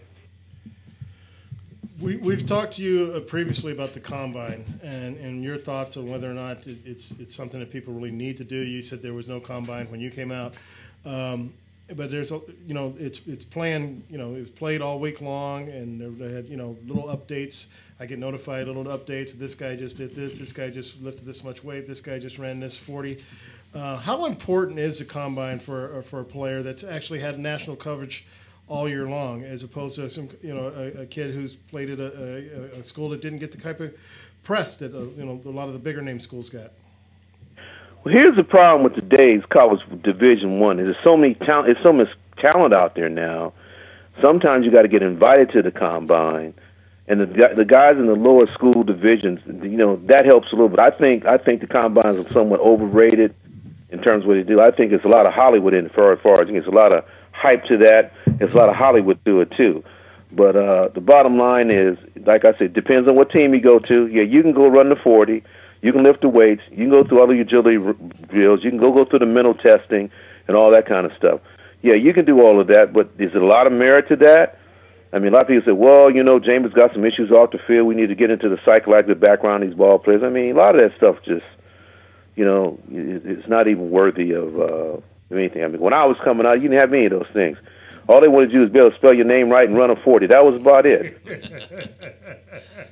So a lot of that stuff, the guy benches, the 225, 35 times. I mean, come on. I mean, and half of these guys, you got 32 rounds, and half these guys you ain't gonna hear about in 2 years. I mean, it's just one of those things. And as far as I'm concerned, the NFL draft and all the drafts, they're crapshoots. Which there's so many players coming out now. A lot of these general managers, unless they really study hard and really. And you go from team to team, their scouting departments are better than the next one. I'm just saying that the draft is really a crapshoot. You really don't know what you're going to get out of that. The only thing you know, if you have a coach that's focused on the talent he's bringing into a team, you got pieces you add and stuff. You got the spare tires that can make your team either better or the same. Then you're fine. I mean, you criticize the Patriots in terms about how people perceive them as cheaters and stuff. The only thing I can give my hat off to Belichick and the organization, he's always been there and consistent. He's been consistent, and all they do is add pieces, and they're always there knocking on the door for the Super Bowl. So the only thing is they got a cloud over their head with the flake gate and all this other stuff, the cheat and all that kind of the projection out there. But at the end of the day, they've been the most consistent team in football, and the other team is, like I said, the Seahawks, which blew the Super Bowl this year, but as far as I'm concerned. So the thing is, the combine and all these players, I think they put a lot of guys in the mix, and they hope they stick on the wall and they're flourishing it. But the problem is there's so much talent out there now. Are they really making the right choices? And I think that's one of the biggest things that you got. They're pulling hairs out. Well, did we draft this guy right? Or did the guy over here that went in the second, third round win his team, he should have been our first-round pick? So those are the kind of things I believe are going on in these draft rooms. Eddie, this is Lou Stowers. You and I used to hang out at Monty's there in Westwood. There you go. How you doing, man? There you go. Yeah, that's right. Hey, now, you were there. You played. Now, if you were scouting for, say, Pete Carroll and looking for a replacement possibly for Marshawn Lynch, how would you scout this year's crop? First of all, it's hard to find a Marshawn Lynch. There's something about him. If you say his engine, he's a 327 engine with some blowers on it. Right. Are you going to find another 327 with the blowers on it and the way he runs and takes finishes? I mean, it's hard to find somebody. It's hard to find guys like him and Adrian Peterson. These guys can run inside and out. They can run over you. They can roll with you. They can catch the ball. They can do everything. it's hard to find a total complete back. Now, the guy from Georgia, I'm impressed with him, depending on how he comes off his knee. But he's not a Marshall Lynch or he's not a Adrian Peterson. And the kid from Wisconsin is the only thing close to me as far as Adrian Peterson. Those only two guys I see that can replace a Marshall Lynch. Yeah, even in close. terms of his completeness of a back. And it's something about their mentality and their heart and their drive also. You can see it in those guys. It's like when Marshall Lynch runs, it's like, this is the last time I'm going to run. I'm going to try to take your neck off if you get close to me. That's how he runs. I haven't seen him run. The only two guys come like this, those two kids come from Georgia and Wisconsin, respectively. I don't see anybody else out like that. What about this kid? I don't know if I don't think he's coming out this year, but the kid plays for UCLA. He's a linebacker that Miles Jack. Yeah. So not like Miles Jack. Now, I would like to see Miles Jack as a runner. Now, Miles Jack is a beast. If he just focus on running the ball, he's a beast. He's got an extra gear also too.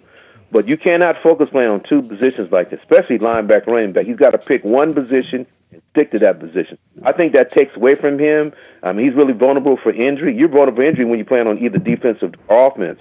But him playing both ways like that, I mean, I know Jim. I would tell you, hey, Jim, you make this kid pick one side of the ball or not, because the vulnerability of him getting hurt, the odds go up real high. Yeah, well, but I like him better as a running. He likes to hit guys, and I'm sure you would have loved to have hit a few guys back in your day.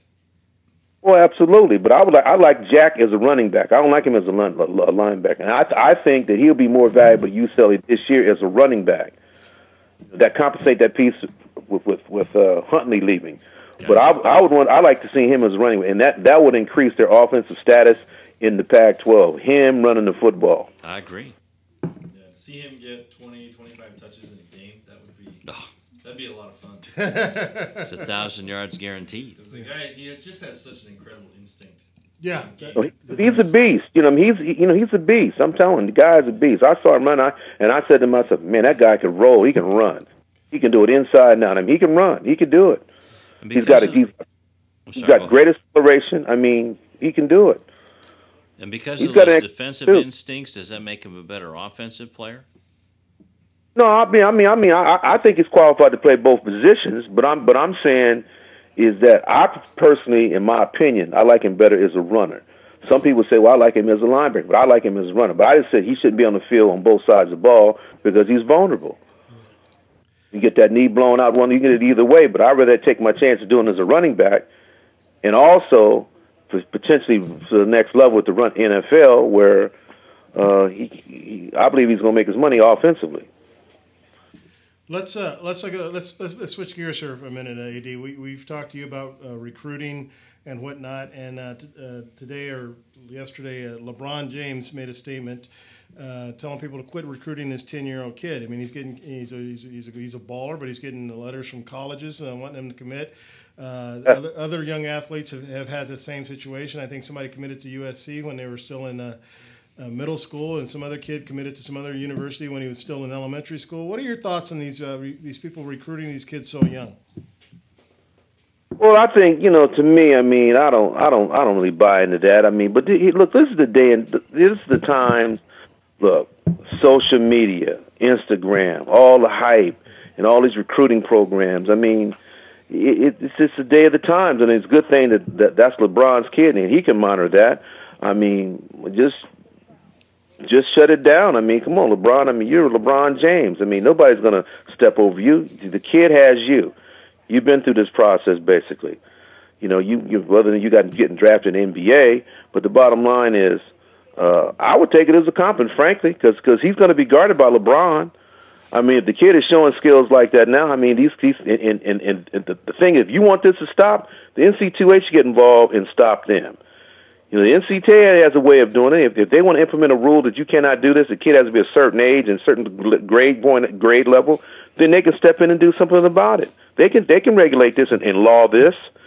You don't have to deal with that. I mean, I think it's sort of absurd getting a 10-year-old kid getting a letter from a university saying, we'd like you to come to our school and blah, blah, blah. I mean, I look at that and laugh. I think it's silly enough with 15-year-old kids, They're talking to sophomores in high school, and I think that's ridiculous enough.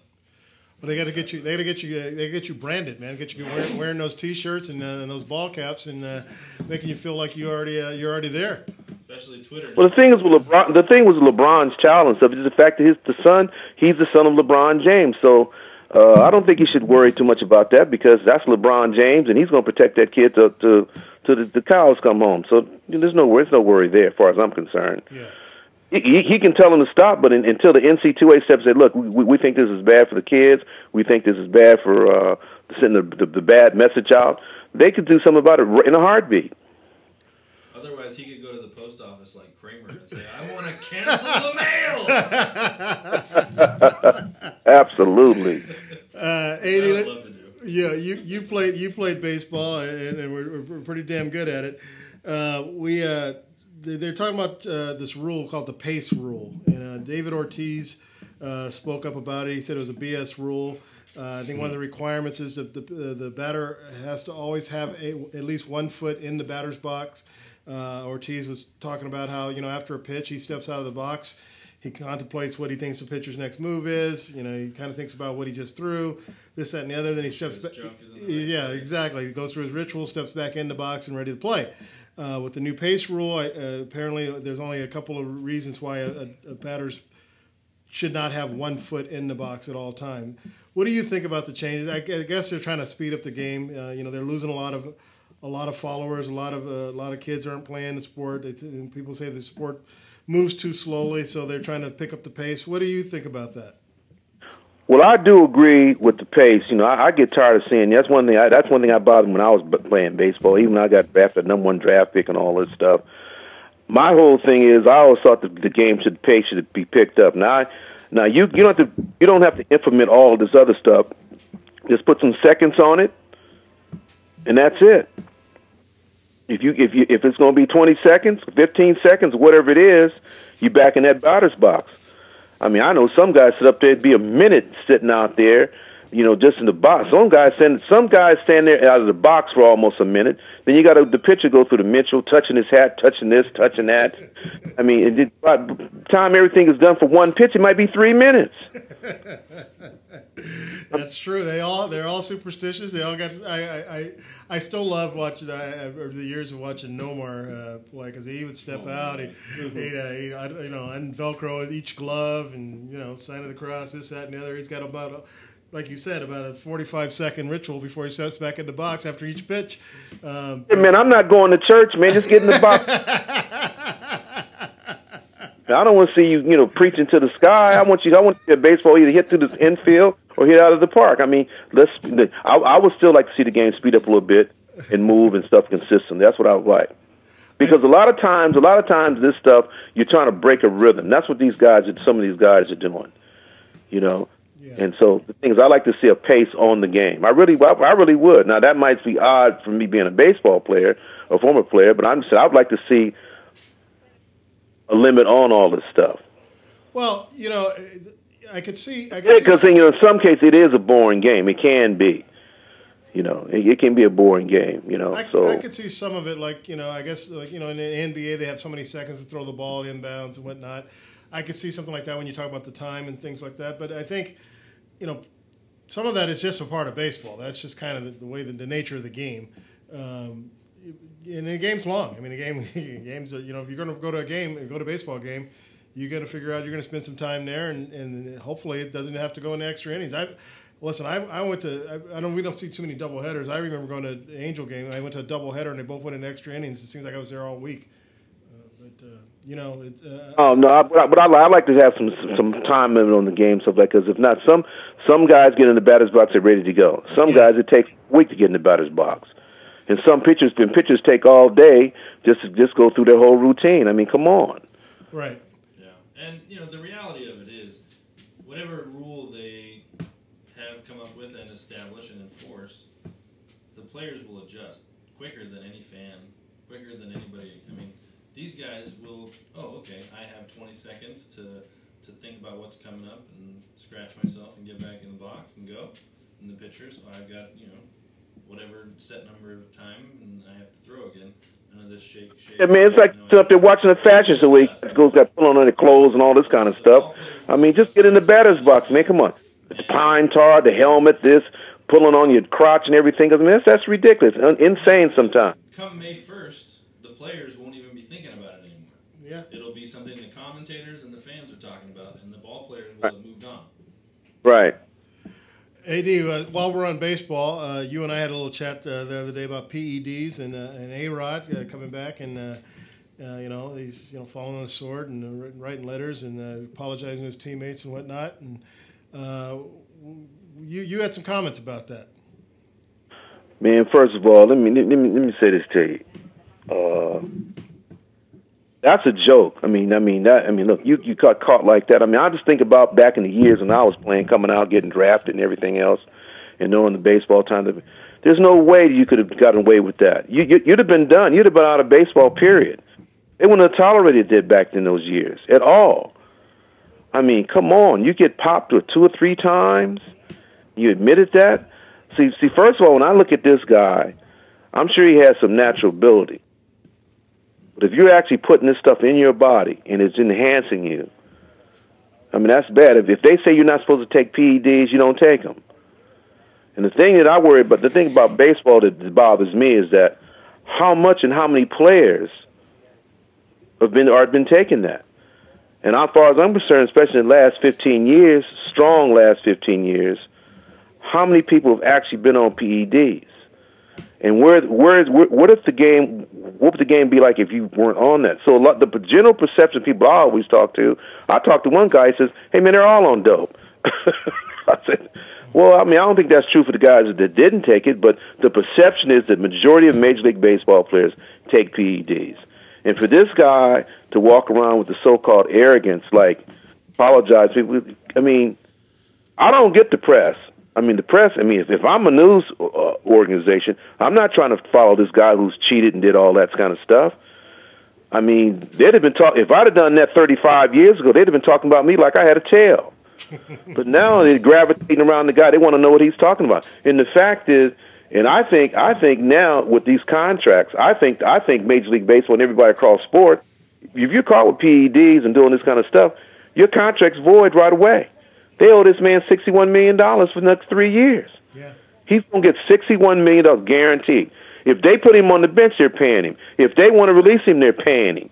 Now, you know what I would do if I were the Yankees?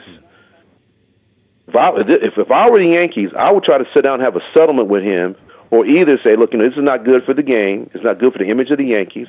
It's not good for baseball, period. The commissioner step in. You know something? You should eat his contract and just pay him. Because you got young ball players, young kids growing up watching all of this. He said, man, if he could take PEDs, I could take them. Yeah. I mean, come on. I mean, so you don't need that kind of image in baseball. You just don't need it. You know, I think I told you before, I'm a Yankee fan. My biggest problem with A-Rod is the son of a bitch never delivered in the playoffs, man. I remember years of, Reggie Jackson, Mr. October. You got to step up to the plate. You get paid that kind of money. I understand, you contribute through the season, but when you get paid that kind of money, they expect you to do something in the playoffs. He did have one. Yeah, one good October. One. It's not a shining endorsement. But put it this way. But put it this way: there's only a few people in all sport that are clutch. I mean, that's a rarity and a talent and an inner ability to have to be clutch. Everybody's not clutch, and those are the guys that I take my hat up to in crucial situations when everything's on the line. That is clutch. There's only a few guys can do that, and there's only a few guys, and you've seen it in history. There's only a few guys who've been clutch. You're right, and here's the thing. I don't need you to be clutch all the time. I just need you to step up to the plate and do your job. So you know what? It's a difference. It's a difference between being clutch and choking. You're right. There are guys that clutch. Kirk Gibson hitting that home run, clutch. Right. On your team, though, there was a guy named wearing number 2 at second base that did it without all that. Exactly. Absolutely. Yeah. So, but you got Derek Jeters running around and guys like that who've done it consistently over the years. Nothing tarnished him. I mean, to me, that's the great ambassador of baseball. I mean, this guy is a leader. I'm telling you, as long as you got a guy like that and you have this other guy on the other side that played on the other side of you, that's what you're talking about right there. Yep. Greg Jeter is the model athlete, the model season, and I take my hat off to him. I have so much respect for this guy that, I'd have loved to be able to play with him if our age crossed each other. But I'm just telling you. And if A-Rod had gone to the Yankees as a kid, rather than, after already being in the league and getting big contracts and seeing what his previous methods could do for him, maybe things would have been different. But, I think by the time he got to New York, it was way too late. Yeah, well, when he landed that deal in Texas, he was already. Well, they said when he landed the deal in Texas, he was on PEDs then. Yeah, he could have been on it down in Seattle, where his original team. Well, you just never know. I mean, and that's the sad thing about baseball. Period. With his history, like I was talking to this one guy. I mean, I'm not going to mention his name because people know who he is. The bottom line is that. Bottom line is this. Everybody perceives the PD things have been going on for years. And everybody wants to know, are those really real numbers? Yep. And that's what everybody thinks. I mean, that's how it is now. I mean, look at me being a former guy being drafted who I know could have played in the major leagues, switch hit and all. I know that. I mean, and anybody that played against me, they know that. I'm just telling you that I didn't take any of that crap. And I hit the ball still over 400 feet. So I'm just telling you that these guys doing that and cheating themselves and cheating the public, I'm telling you, if I go sit up and spend my money to go see somebody hit the ball and I know that he's been cheating like that, and even if the PEDs didn't enhance the fact that you were doing something they say you shouldn't do, that's bothersome to me. And anybody I've talked to said it's bothersome to them. Yeah.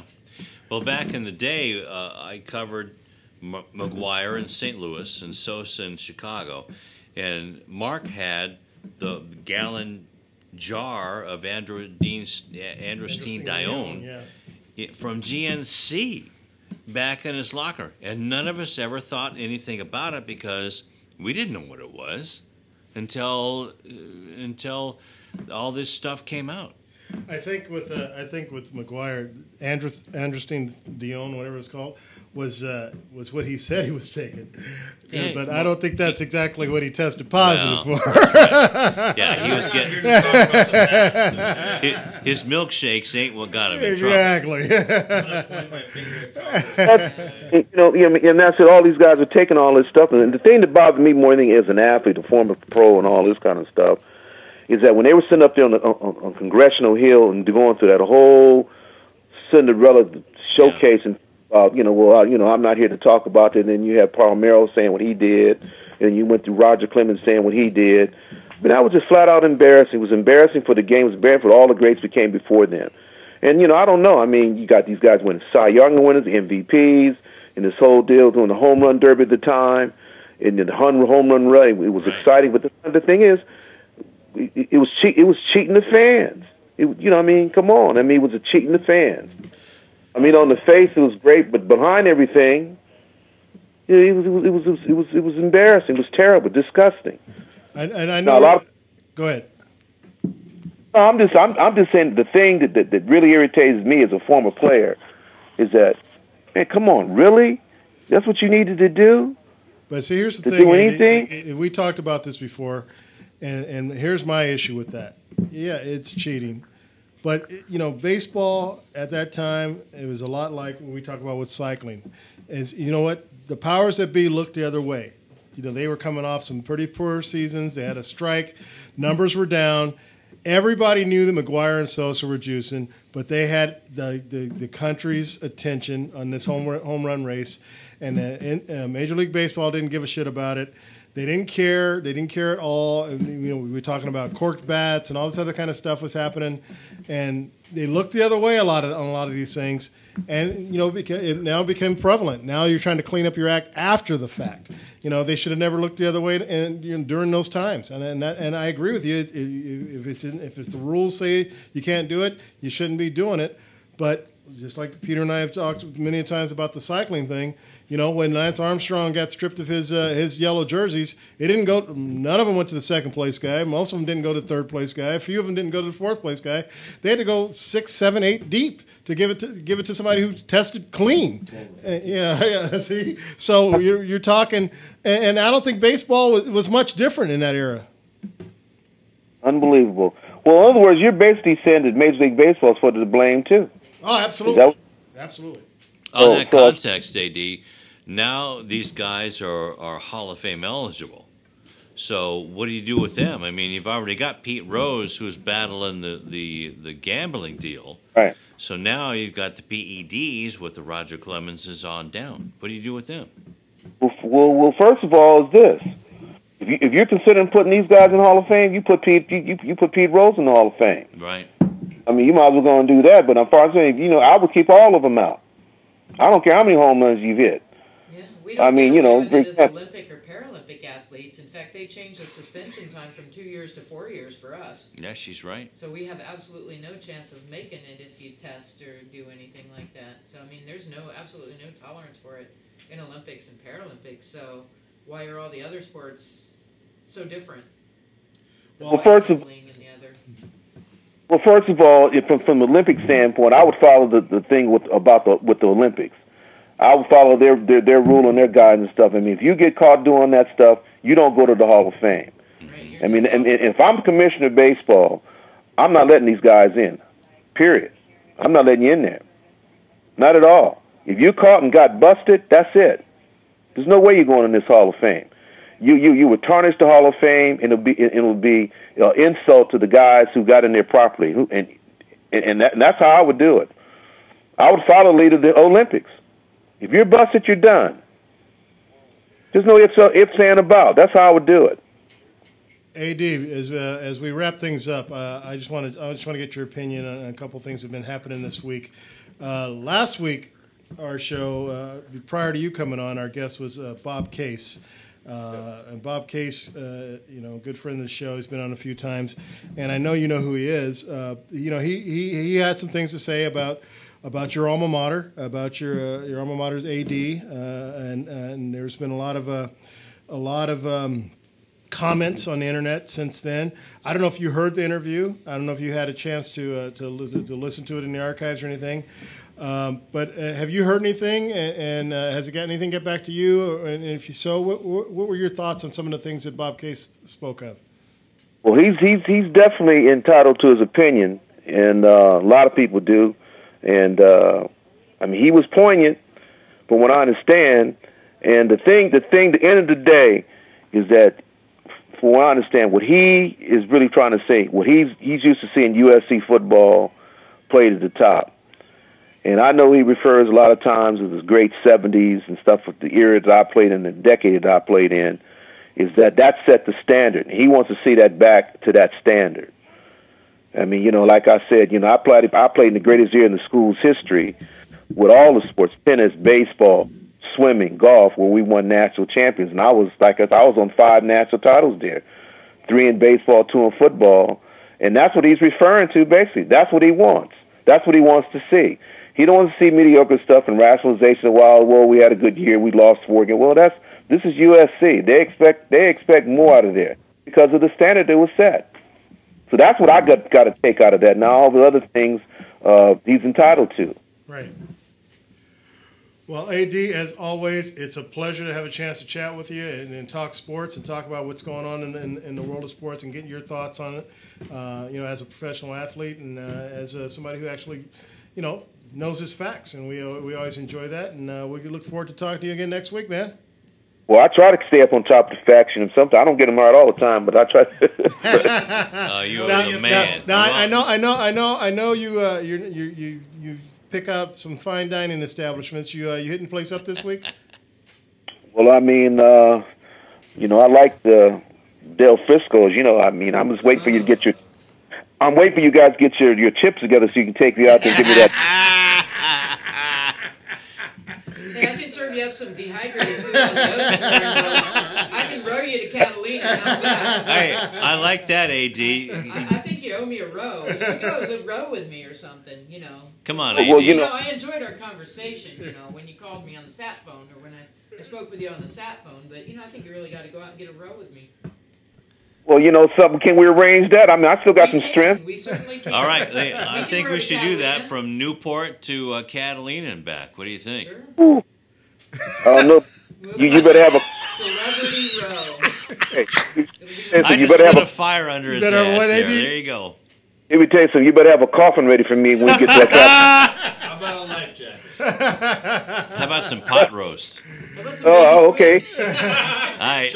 AD, as always, man, it's a pleasure. We'll be chatting through in the week, and we'll talk to you again next week, brother. You all take care now. You take. Oh, Thanks. man.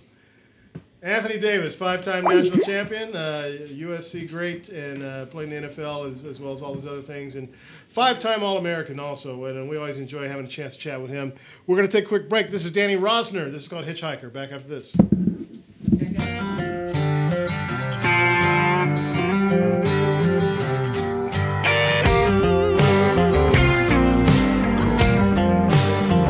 You were waiting for a ride by the side of the road.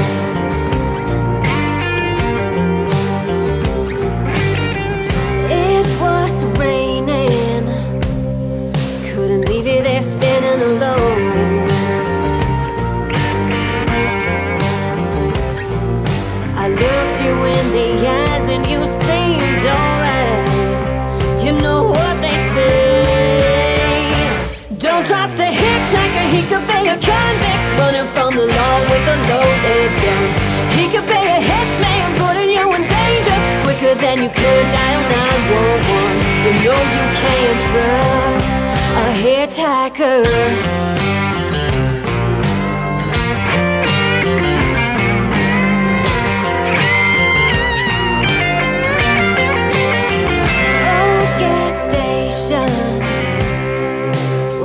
Cause the fuel was low.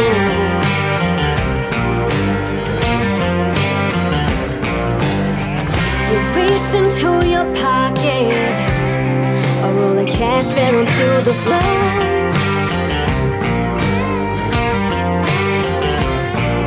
You looked me in the eyes and I cracked a smile. You know what they say. Don't trust a hitchhiker, he could be a convict running from the law with a loaded gun. He could be a hitman putting you in danger quicker than you could dial 911. You know you can't trust. You know you can't trust. Now I'm riding up into the big red sky. Left you in the dust without a dime. It was nice to meet you until we meet again. Don't trust a hitchhiker, he could be a convict running from the law with a loaded gun. He could be a hitman putting you in danger quicker than you could dial 911. Don't trust a hitchhiker, he could be a roughneck standing in the road with an up-tempo. He could have a motive looking for disaster. If you get the chance, teach him a lesson. You know you can't trust a hitchhiker.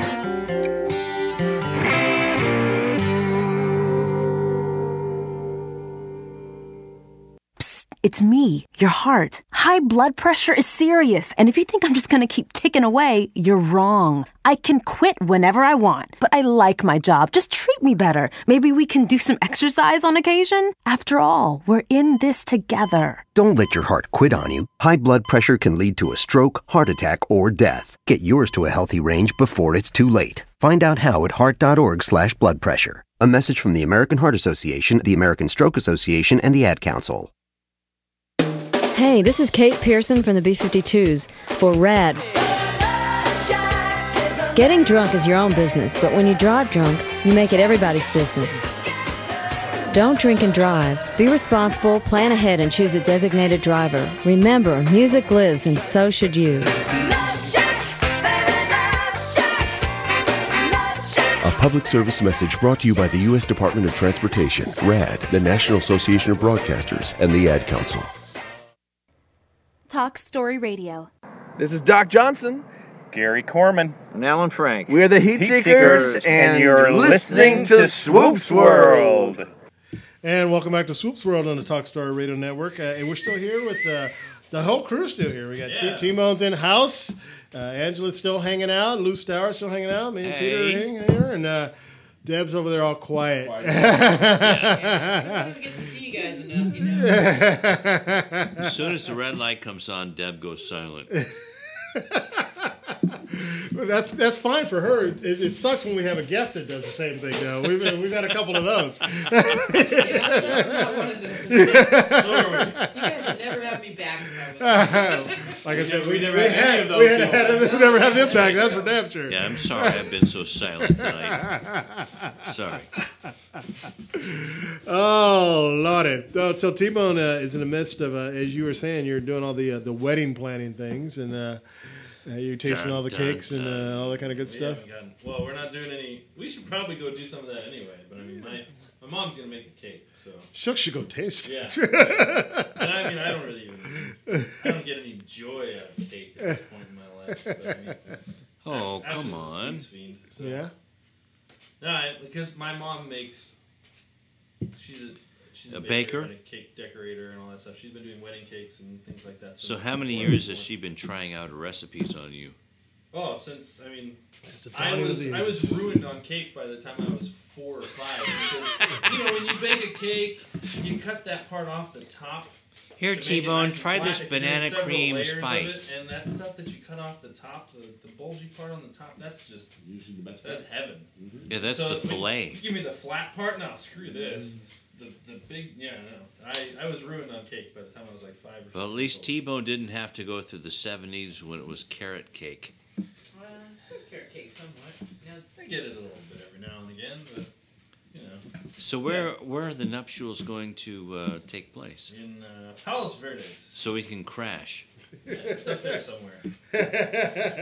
Top secret location. It's after dark, so Okay, there's like hard to find. how many 2 or 3 places are there in the PV?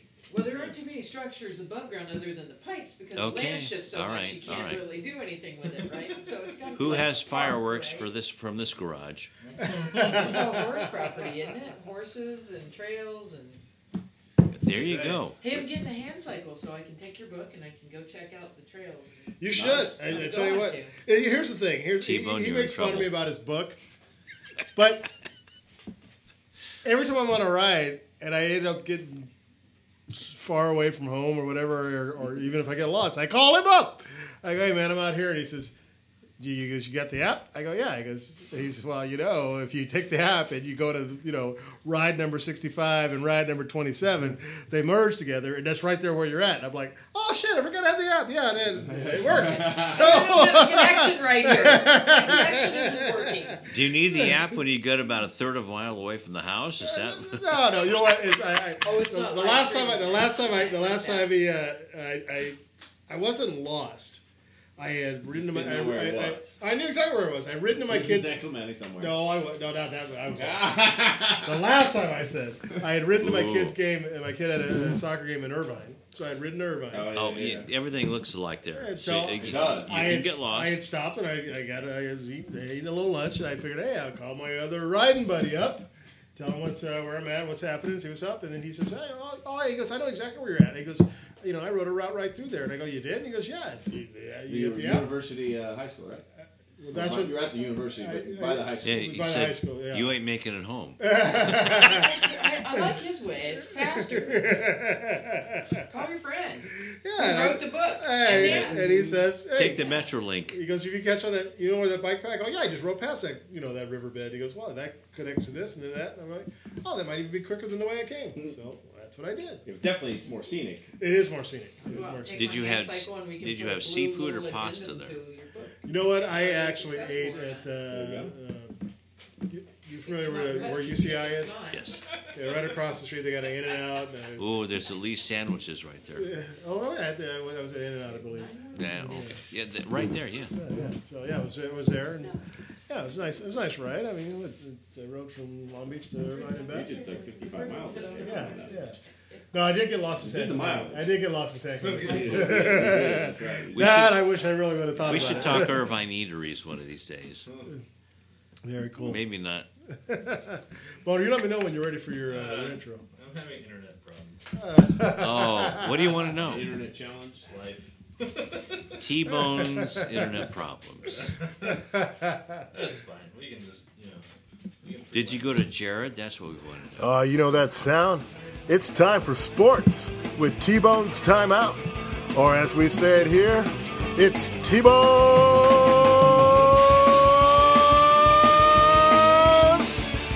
Timeout. Here we are. It's been, 7 weeks? It's been about 3 or 4 weeks since you... You go, I girl. almost forgot how to get here, especially I was driving up here, and the police had Redondo blocked off from like 4th to somewhere much further north. 'Cause I had Further than 7th? It might have been 2/7. I kept going on Obispo because I didn't want to turn right and then come back to turn right and go back again. So I turned on from 10th and the paramedics were just driving past me. So the shit hit the fan somewhere on Redondo tonight. Between not having been here in weeks and weeks and getting rerouted by emergency personnel, I was like, where the fuck are we? I was already going to be late. That great Indian tribe. To get here. Yes, exactly. See, he knows. My ancestors. It is great to be back here in the studio. I gotta say, it's. You look better. Thank you. I haven't had anything to drink since Saturday, so. OMG, you're way behind. How'd that happen? Yo. Once again, my mouth was making promises that the rest of my body had no desire to catch. Hey, isn't it cleaning fluid night tonight? What? Come on, he's They behind. make IVs when you can't entertain, take it the other way. So. You weren't here when he was inviting us to the board meeting. He has board meetings quite frequently at the AI. Oh, okay. Now, I haven't been to the AI since I was at Cal State Lumage, I believe. I walk by it all the time. But. There you go. Your underwear is still on the wall. I'm sure I got some DNA there for sure. Oh, thank you for that. I'm going to wear latex body suits from now on. There should be a policy anytime you go in there, even before you heard that. No, they opened up the wall, so Yeah. there's no more portholes there. So It just means that things can come out. Things can come in from the outside. Exactly. It doesn't mean that things that were already on the inside are going to disappear. No, there's other people rolling on the ground, so I they may pick never that go up. there again. That's you said that's my type of place. Good old AI, man. No one owns any stake in AI here, do they? Oh, Owns any no, money well, here? no. Right, so a good friend of mine. This was not me. I mean, I've injured myself there, but that was my own damn fault. Injured yourself? Oh yes. Did you slip in the restroom? No, but a friend of mine slipped in the bar itself, In the women's not room. in the restroom. Straight up broke her face. Just feet gone, concrete face. And the bouncers were like, "Oh, everything's fine." I'm like, They swept her under the rug. yeah, I was like, I'm pretty sure she's hurt. Oh, we'll get her some ice. She broke her orbital thing. I mean, it was a shitstorm. That sounds bad. Wow. The ice was a good idea, though. The ice was, Yeah, that's a good idea. Did they offer Advil? They probably offered her a free pitcher. Of the house pitcher of the house wine. It was an interesting moment. Granted, it was rainy that day, but this was all the way in the back of the joint. It was funny. Funny in the sense that it happened and there's nothing we can do about it now. But Statute of limitations. So that's a sport in of its own. Statutes of limitations or gravity. Yes. Gravity does suck, but it's the law. The Gravity League, that's in the European Soccer League, I do believe, which, soccer sucks. I still want to go to space. So does and check out gravity the effects of sometimes. gravity on spinal When you're cord over injury. 40, gravity sucks. Where's the research at on that right now? Have they done anything? I don't know. There's, How did the Dodgers do selling today? tickets on his little private thing, but I highly doubt that I will ever get into space. But Yeah, I'll put it on my bucket So you list, didn't sign up to be one of the 100 people that go on a one-way trip to Mars? Is that like $1 million bucks? No, I think I can't remember who is spearheading this effort, but I know that It's not a Branson effort? It's not a Branson effort, but I think it's somebody from the Netherlands. Baryshnikov.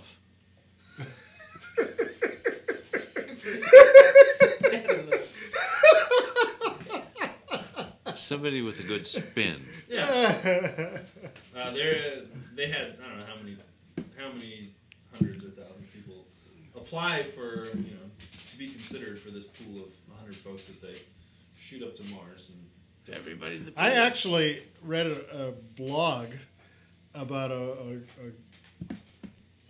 woman who has signed up for that, and she's married, and her husband's.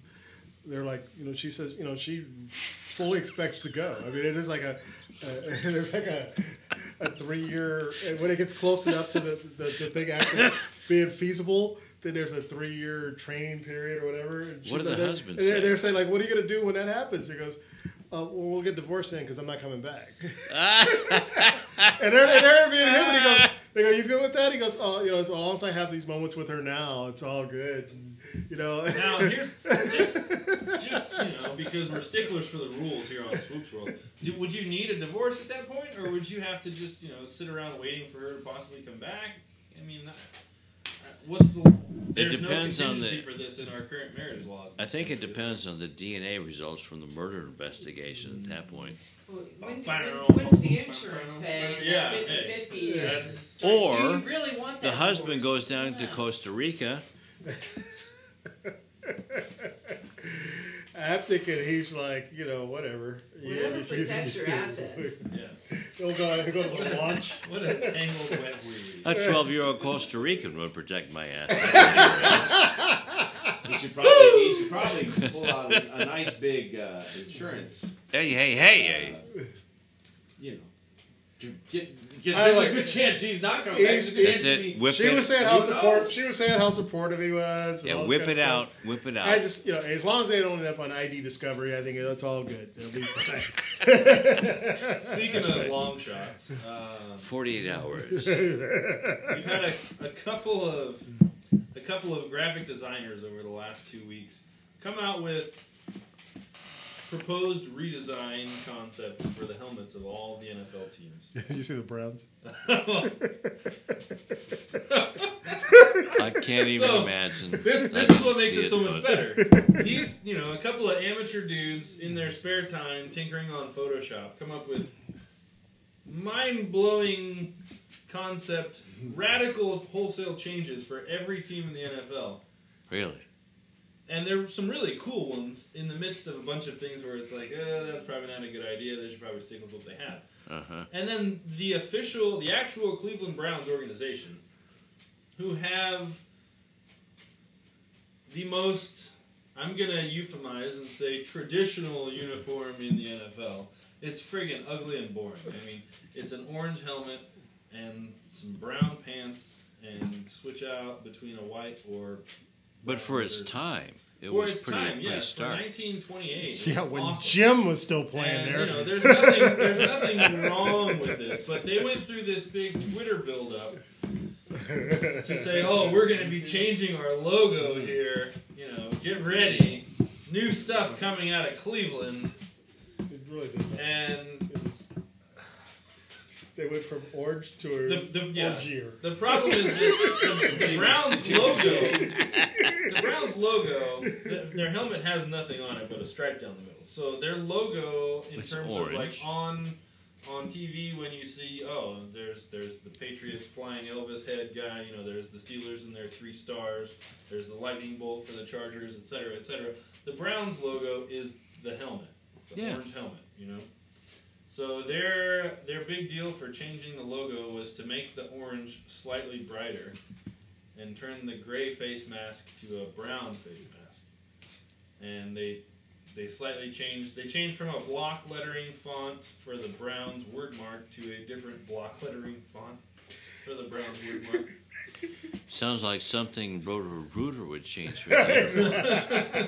Yeah, I mean, I could have tasked the 6th graders at the middle school with a Photoshop project, and they would have come up with something, if nothing else, much more imaginative. You don't think they would have said, let's go from orange to orangey? I mean, there probably would have been a pool of blood on the ground underneath the helmet if I could let the middle school kids do it. But almonds in the brownies or something. I don't know.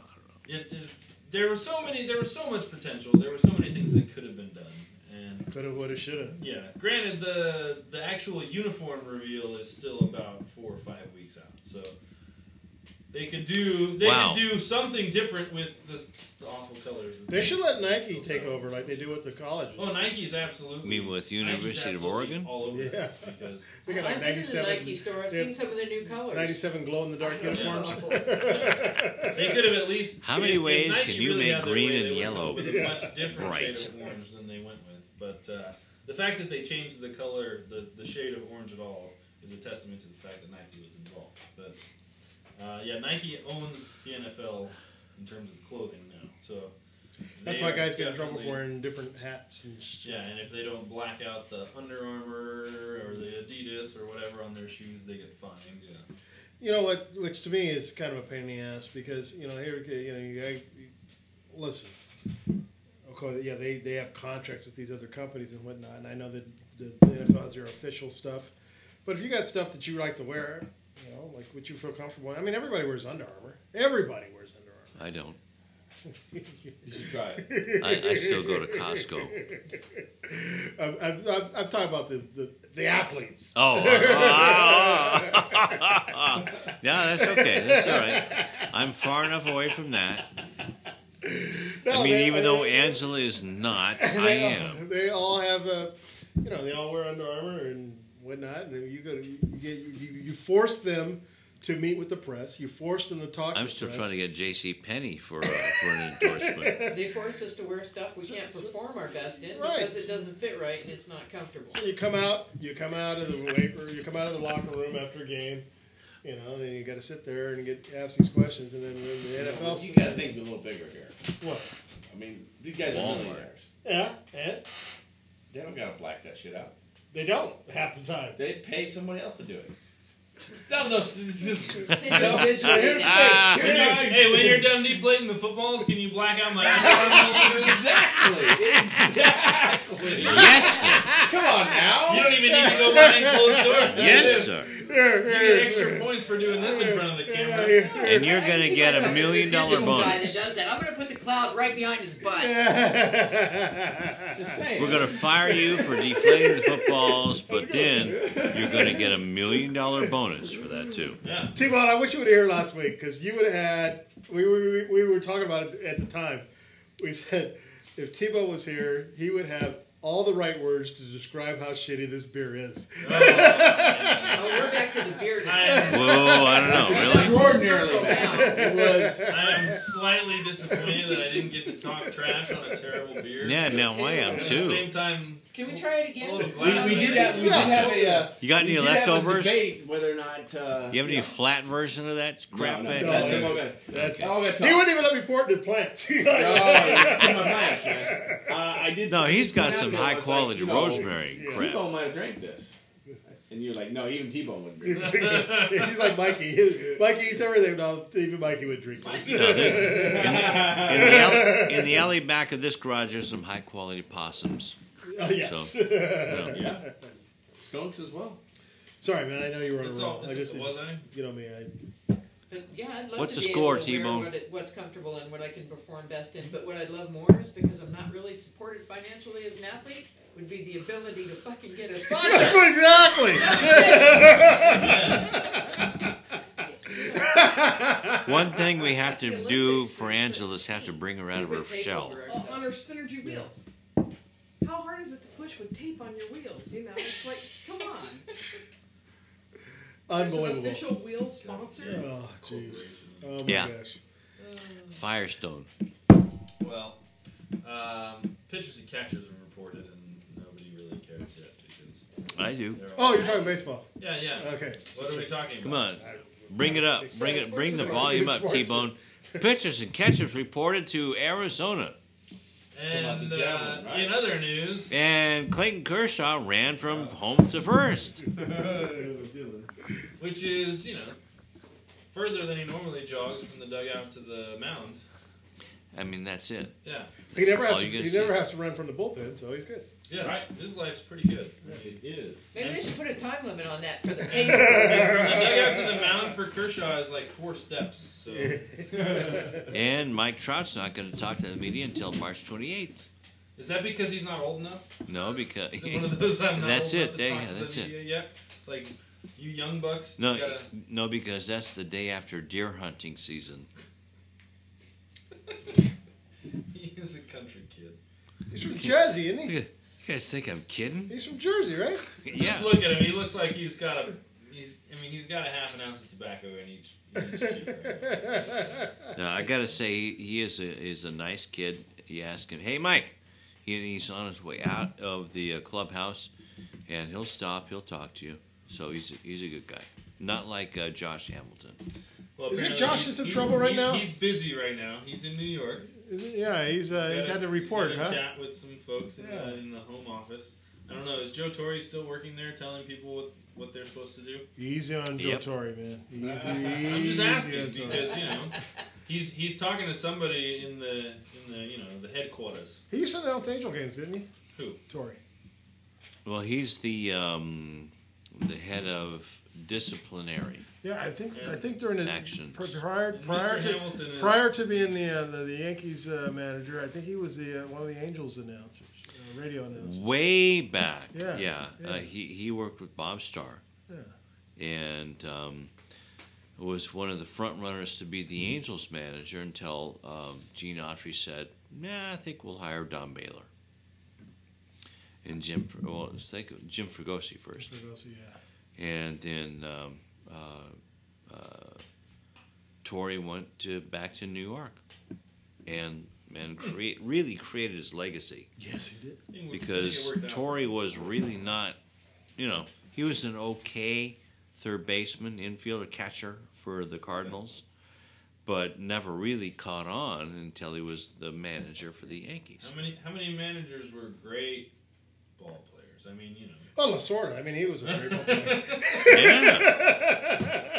Walter Alston. Yeah. A lot of them were guys who had... Tony La Russa. He's made an incredible run as a manager. Yeah. But he was a good ball player. player. He was a good ball player. Yeah, he was an okay. But like Billy Martin was a great ball player, but he was a very good manager. That's the deal. I mean, you got guys who they have the want to. They have the know-how to. They just don't. I read an article once where they had kind of broken this down, across all sports, and they said a lot of these great athletes are horrible coaches and managers because they don't understand why people. They don't, and Larry Bird. They say they don't understand why people don't get it. It's like they get it because it comes natural to them, and they're like, "Why don't you get this? Why can't you just make this shot? Why can't you just throw Larry this pass?" Bird was better at it than Magic was. Magic just had no patience at all. Yeah, they say a lot of if these you guys can't, do he was 6'9", had 10 assists a game, and scored 20 points a game, and had 10 rebounds a game. Yeah, exactly. Larry Bird had 30 points a game, period. So it's like, all you got to do is get that guy over there on the ball. So that's why he was a better coach. But Magic was an awful coach because he had so much expectation. Apparently he was a good TV host. Yeah. On Fox, right?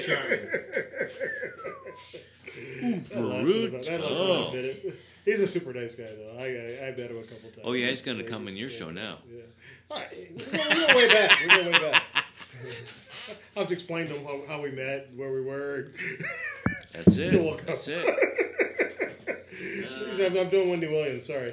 I didn't come here expecting to hang out with Magic Johnson, so it's okay. That's all right. Go with that. If he doesn't want to hang out with us in studio, it's his loss. We got Lou Stowers, man. Yeah. What about Dennis Rodman?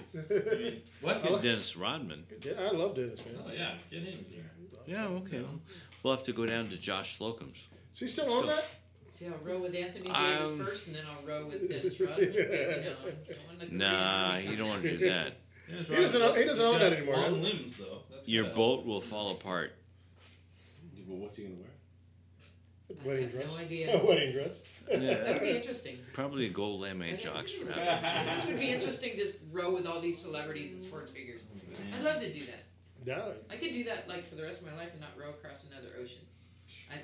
I think she just invited us on the boat, guys. Yeah. There you go.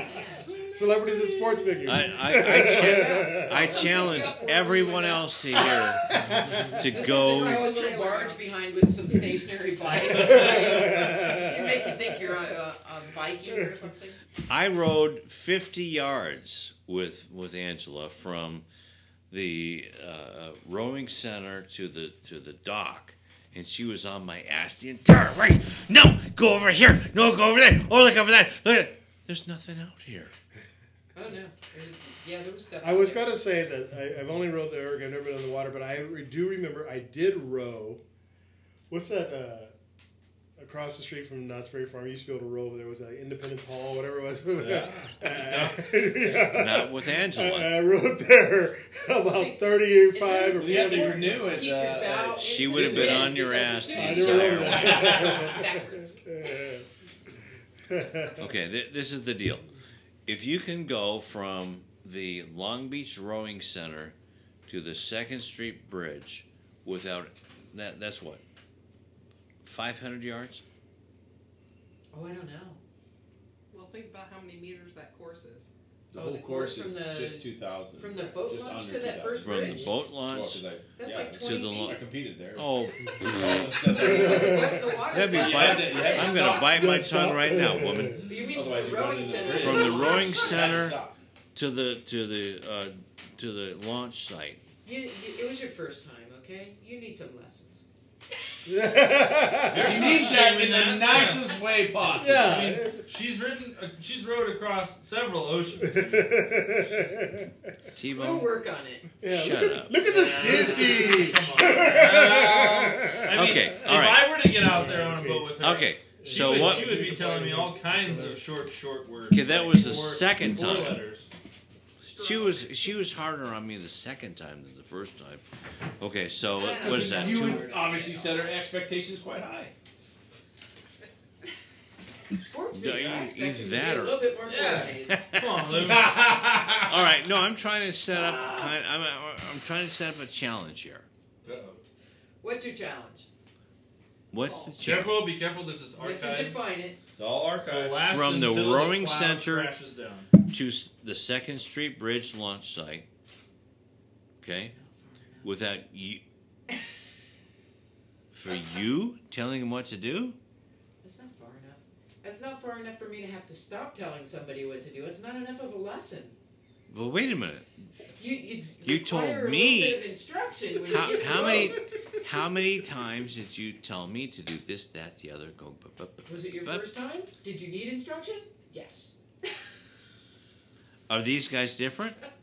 No, and they would get instruction. I would tell them what to do. Okay, all right. I know how to row. So, I rowed in okay. college. Yeah, so I know what I'm doing. You wouldn't need instruction. All I've ever done on boats is drink. So. All right, so there's I would need $100. some instruction. There's $100, and we got $300 coming to you right now. We just do What it else for we got fun. going on, man? Yeah, you know. Let's How go about on to a coupons? colder topic because it is winter time, even though we forget that here in Southern California. It's winter everywhere else. Winter everywhere but here. Oh, is it? And you know, it's hockey season, but it's the NHL. It's boring until like April. But the Kings have won 8 in a row. To counteract some of the many losses in a row they had earlier in the season, they're like. But they kicked the Red Wings' arse. And that's good. All those 1-0. Oh. The Ducks kicked the Red Wings' arse. Good, because the city of Detroit, they're way up on their high horse. They need to be taken down. They need their arses kicked. You, I think. Oh man, I'm not going to talk about. We love you, I'm T-Bone. not going to talk about the NHL right now because we're going to talk a smidge about USA sled hockey, which just completed. Yay. This is actually That has a lot of right local after the last time implications. I was on the show. So, Angela and I have both been absent from studio for a while.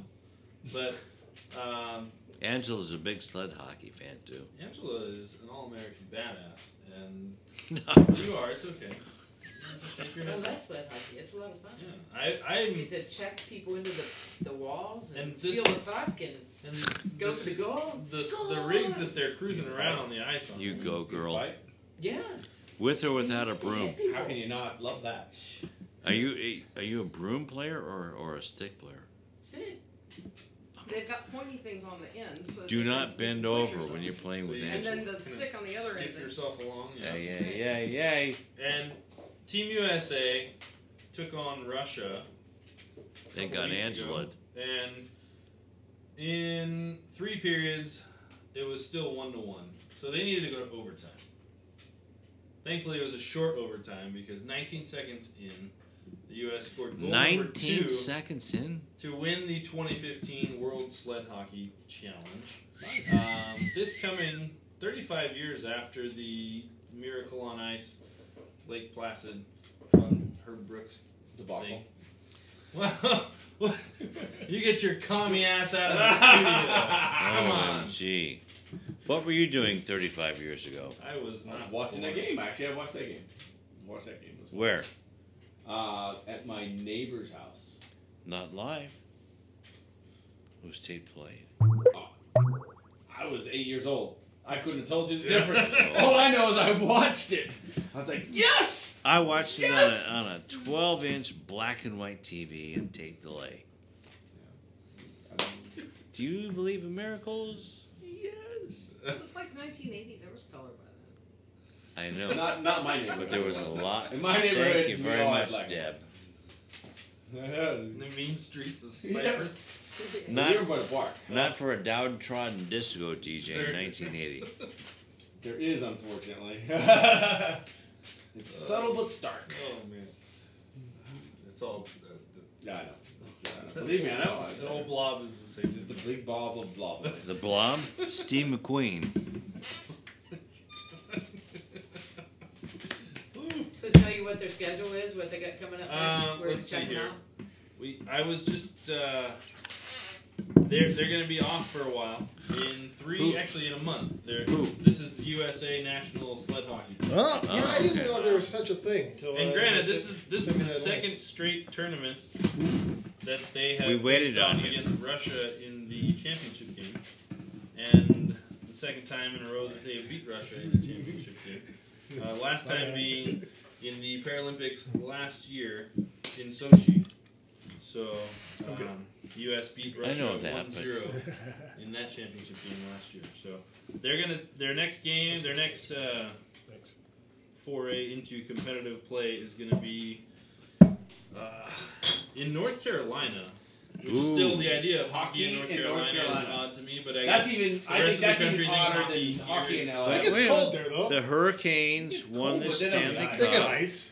North Carolina, they get ice. Right? March Hurricane- 24th to March 29th. Very temporary. The Hurricanes US won the cup national once, all sled right? hockey team is going to be taking Kings have won on once. Canada. That would be a good match. They will. These are one more. So It's still an indoor rink activity. Yes, so ma'am. It can be played in. It can be played anywhere. It has a nice game. yeah. The Florida Panthers even won the and Stanley Cup. if you're just Right, curious yeah, to learn more about Previously. sled hockey, if you Yes, go I to would. usahockey.com, How about Quincy, Illinois? It's funny you get so used to saying they've had one. I don't know anything about it. It's like, I'm sorry. That's a snow burden area. Well, if you are curious about this particular variety of sled hockey, Yes. and you go to usahockey.com, the team that we're speaking of is part of the USA Hockey Organization, the same group of elite athletes that represent our country in the Olympics and the Paralympics and World Championship tournaments and everything else internationally across the globe. Check them out on there. It's a pretty incredible thing. Just looking at pictures is awesome, and I cannot wait to see a match in person one of these days soon. God because, love them. It's a pretty badass thing. I mean, just to be that much lower, closer to the ice, to think Really? about It really is. the differences in the physics right there, and it's And got because you have two like hockey sticks in each hand to propel yourself forward, you can utilize both of them to hit the puck. So you can actually pass the ball. So you can slash a person twice? You can pass the puck under your sled back and forth between your two hockey sticks and propel yourself forward, and yeah, it's pretty exciting to watch. Wow. It's fast paced. Yeah. Those sleds move just like regular skaters do. I've got it. They're all padded up. They got the helmets on. The uniforms are impressive. I wish you The could sleds are see fast. Angela's face They're right just sitting now. and moving, and they're checking each other into the side and stealing the puck. It's fun. I think I found a new sport for you. I saw one picture. T-Bone just lost Pictures of her. Yeah, I actually tried it. I like it. Did you? Yeah. I saw one great picture of the goalie for Russia sprawled out. You know, like you see hockey goalies diving. They got overcommitted the wrong way, and they have to flip it over and dive. And I don't know if I'm assuming because the picture ended up on the website that was one of the goals. So I'm assuming he got beat on this particular one. But If Angela was involved, that goalie did not live. Yeah, there's another one, that Paralympic sport that's fun to watch is the visually impaired soccer games. It's like a world football ring, and the ball has a bell in it, and behind each goal is somebody that claps to tell them where the goal is.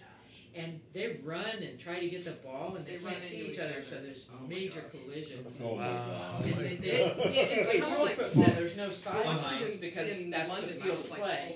So that they run right into the sidelines for the ball because they don't. Can you imagine the mafia of Vegas betting? That's wild. The line of Guys that- in the hot dog stand going. They're trying to kick the ball and move the ball There's a without whole making new the meaning bell to sound full off, contact. so that they can hide the other players, and it's kind of fun to watch. I can't tell you when I've had a worse time. Yeah, I'm just having an awful time.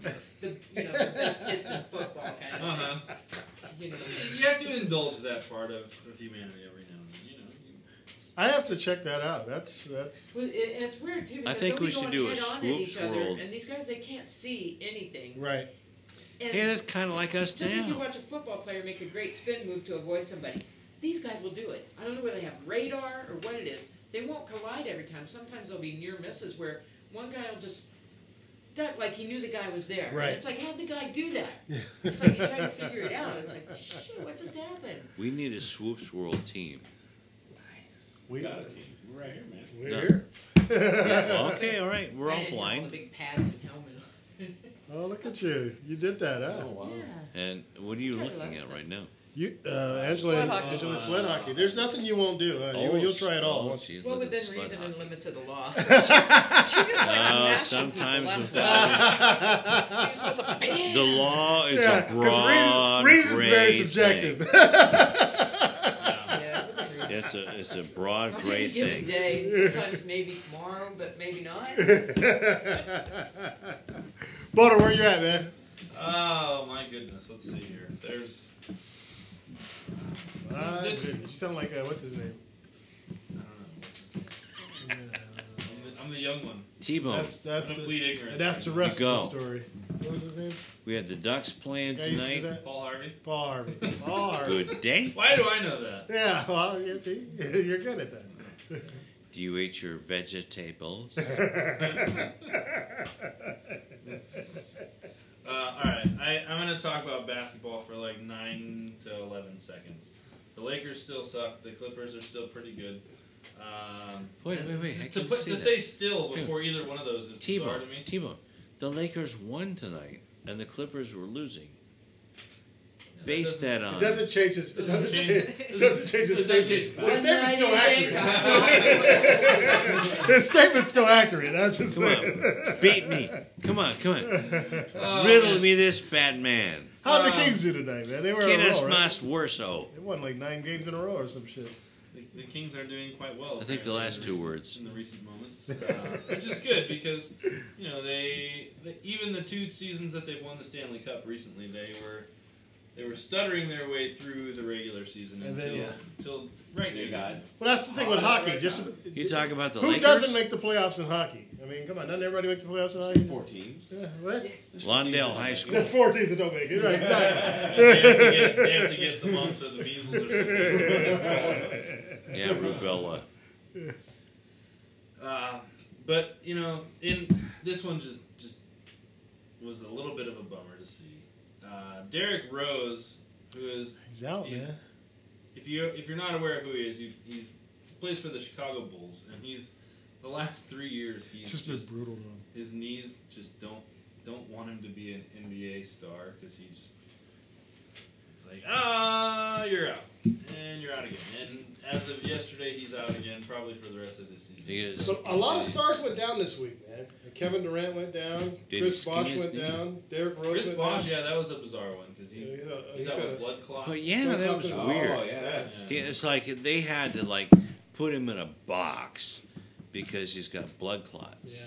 In his lungs. In his lungs, Yeah. I mean, blood clots are dangerous. Those- period. yeah. But blood clots in Those- your yeah. lungs, the only place more dangerous than that is in your brain. I mean, you're talking... Yeah, pulmonary embolisms.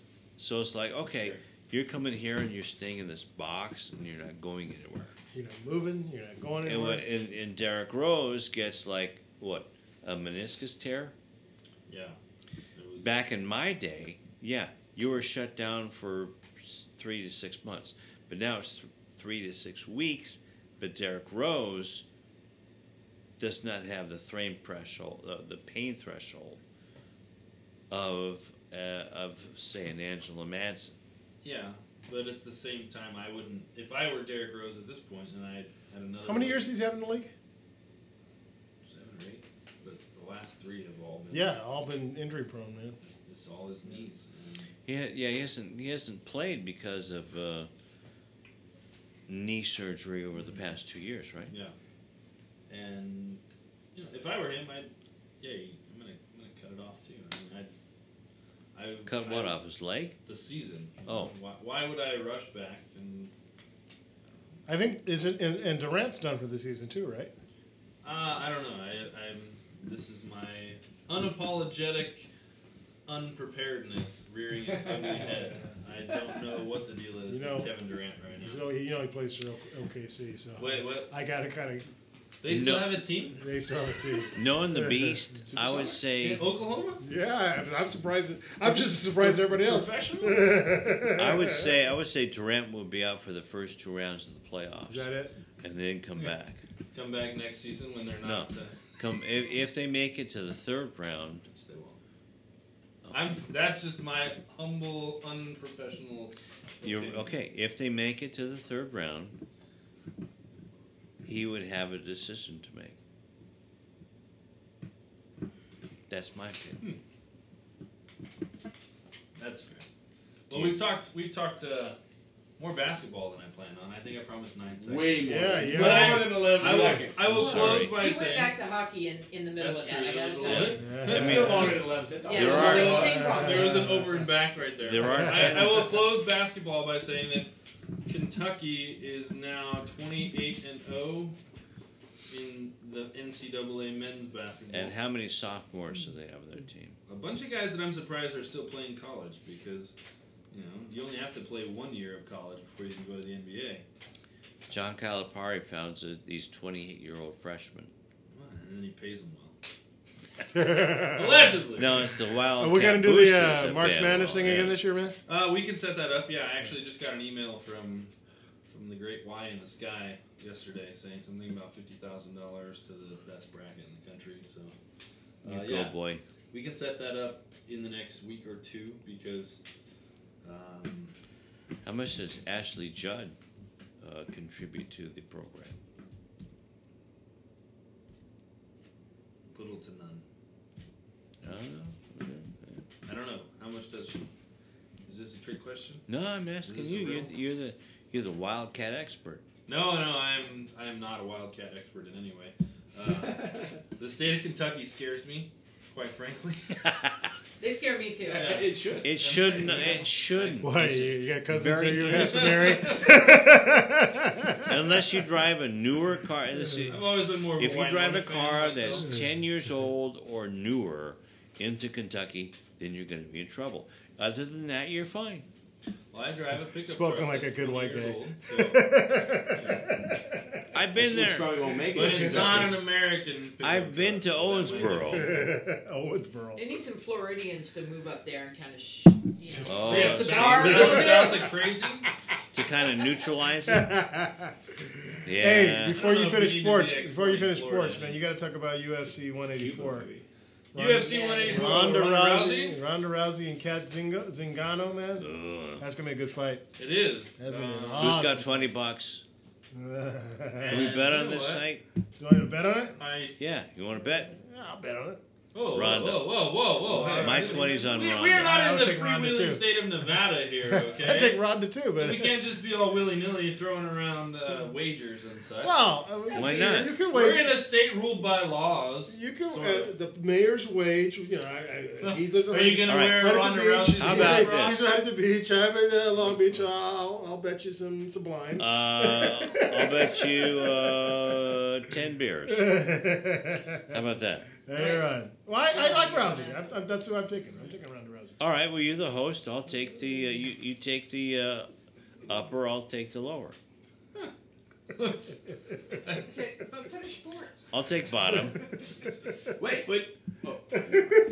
So there's gonna be a fight happening. I don't know what you. I don't know how to follow that. You know?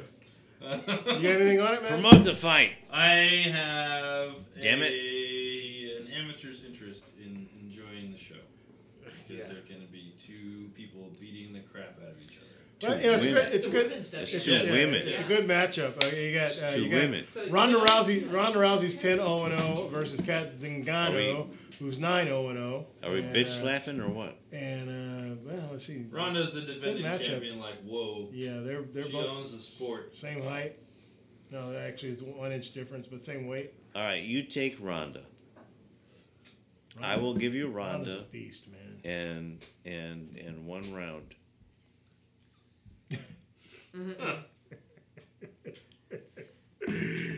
Angela's not even going for that one. Come on. I never go 1 round on a fight that people are paying money to see. No, that. You know, it's got to be a show. It's got to be at least 3 rounds. Come on. Because let's face it, the undercard on that, nobody cares. I'll take the. Who's on the undercard? Let's see. Nobody even knows. T-Bone. Probably players to be named later. T-Bone. Now, they're listed. T-Bone. But I'm not recognizing Who's any of the fighting? names. Who's fighting? And Kat Zingano. Ronda and Kat, come on. I'll take Kat. Yeah. They're both good fighters. I'll take Kat. But to go to last week's He show, still doesn't remember, want to take the bet. Bob was really on about. Sheesh. He was really on about. Mayweather and Pacquiao? He was like, this should happen. Oh, this yeah. should happen. And it happened like a day later. They were listening, man. They were listening because Very next day. Very next day, Mayweather signed the contract, man. Bob told him. At 60-40. Yes. Just like Bob said. Like Bob said. Yeah, sweep our bet under the rug here. I'll You take gotta Kat. understand You that take we're Kat, very alright. careful about what we Alright. say on the microphone Yeah, because right. this is all archived. So if you get thrown We're not betting for money. We're just a friendly. No, I don't mean that. I just mean you don't No, want we're- to win or lose. And We're Oh, yeah. talking about. Yeah. Talking. We're talking. 20 beverages. 20 beverages. Oranges versus wait. 20 20 beverages. roses. Yeah, exactly. You get a 10-0-0 and versus a 9-0-0. Exactly. Or It's a good matchup. fight. If It's it's gonna be not good. Something's if it's gotta not kick beverages, I know I'm gonna Yeah, that was in lose. the ad, wasn't it? I know I'm losing. It's a good matchup. I don't have a lot of stomach for UFC in general because it's just I'm just not. It's not my thing. You know, to see, two people beat the crap out of each other until one of them is bleeding profusely. Well, they don't have to bleed. They can tap out. They've They oiled them can. up a bit. They're pretty hot. Yeah. But I mean, why not just have a big kiddie pool filled with KY jelly then? You know, I mean. I'd love to. Yeah. That'd be better. I got some spare tubes. And T-Bone, she's still. You know it's archived, right? T-Bone, I know Mona, that. where you at? We do this every time. T-Bone, she still kick your I'm ass. gonna go ahead and hang loose, man. There you have it. Another edition of T-Bones.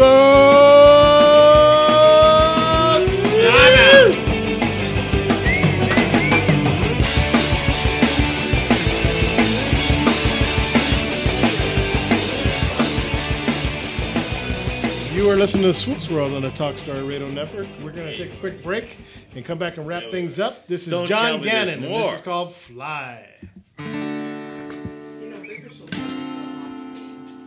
Really? Yeah, and they kick ass.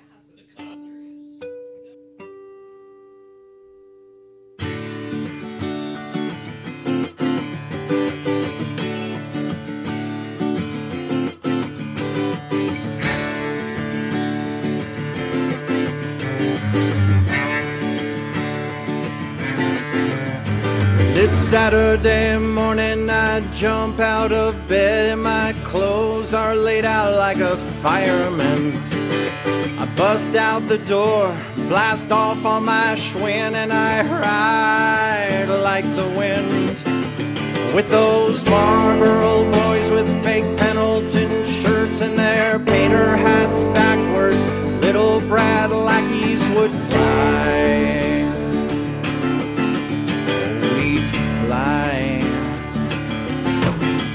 And we'd sail over ramps made of earth and of plywood we stole from our fathers' garages. And we'd risk life and limb on a whim. We'd be soldiers and ducking the dirt-clad barrages. With those Marlboro boys with fake Pendleton shirts, and we'd curse like the sons of longshoremen. And Foreman was beat by the greatest, but he made us reach for the sky. And I wanna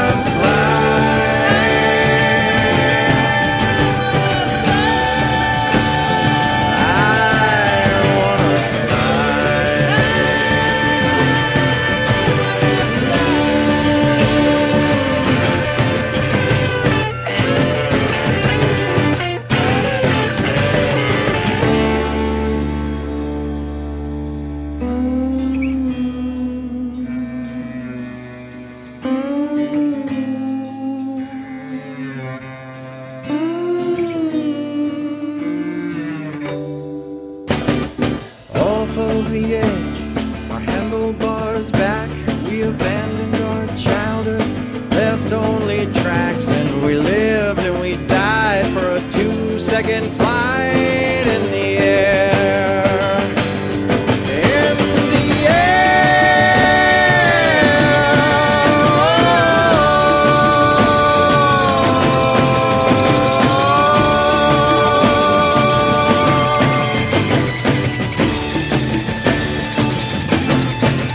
Now it's 30 years later, I roll out of bed, I crack and I creak like a rocking chair. From all of those bumps and the spills and the thrills of a 2-second flight in the air. With those Marlboro boys with fake Pendleton shirts and the skirts that we chased in our haste, they got us nowhere. We worship the gods of incredible feats like Knievel, DeCoster, and all their imposters. And Neil rode a rocket, stepped on the moon, and too soon we were thrown in longshoremen, and Foreman got dropped by the greatest, but they made us reach for the sky. And still I wanna fly.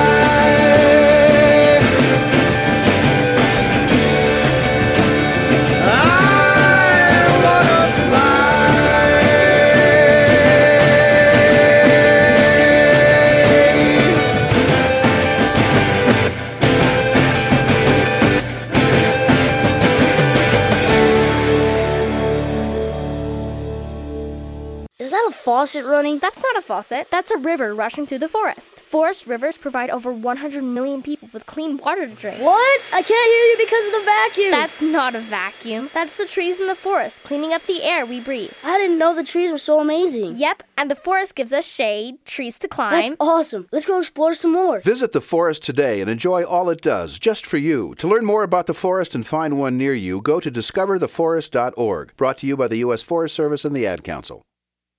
Every day I wake up at 5 to give Dad his medicine. Every day I wake up at 5 to give Dad his medicine. At 6 I make his breakfast. Every day I wake up at 5 to give Dad his medicine. At 6 I make his breakfast. At 7 I shower. Every day I wake up For at those 5 caring for a loved one, we hear you. That's why AARP created a community to help us better care for ourselves and the ones we love. Visit aarp.org/caregiving. Brought to you by AARP and the Ad Council. The views and opinions expressed by the individual hosts and their guests do not necessarily reflect those of Talk Story Radio, its affiliates, or sponsors. I'm Melissa, Kelly, and Gabby. We're Remy Kaga, and you're listening to Swoop's World Radio.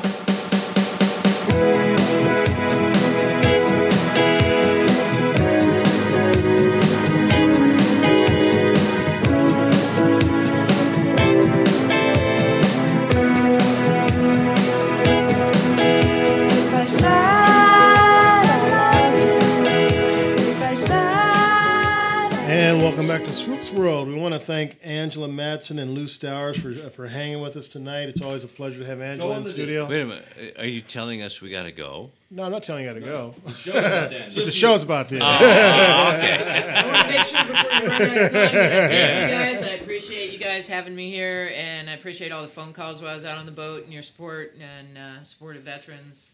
And great reporting on the sports there. And thank you guys. I appreciate it. Absolutely, thank you. And I want to thank you guys for on Swoops Radio for supporting Angela Madsen from Long Beach to Honolulu in 60 days and 1 hour.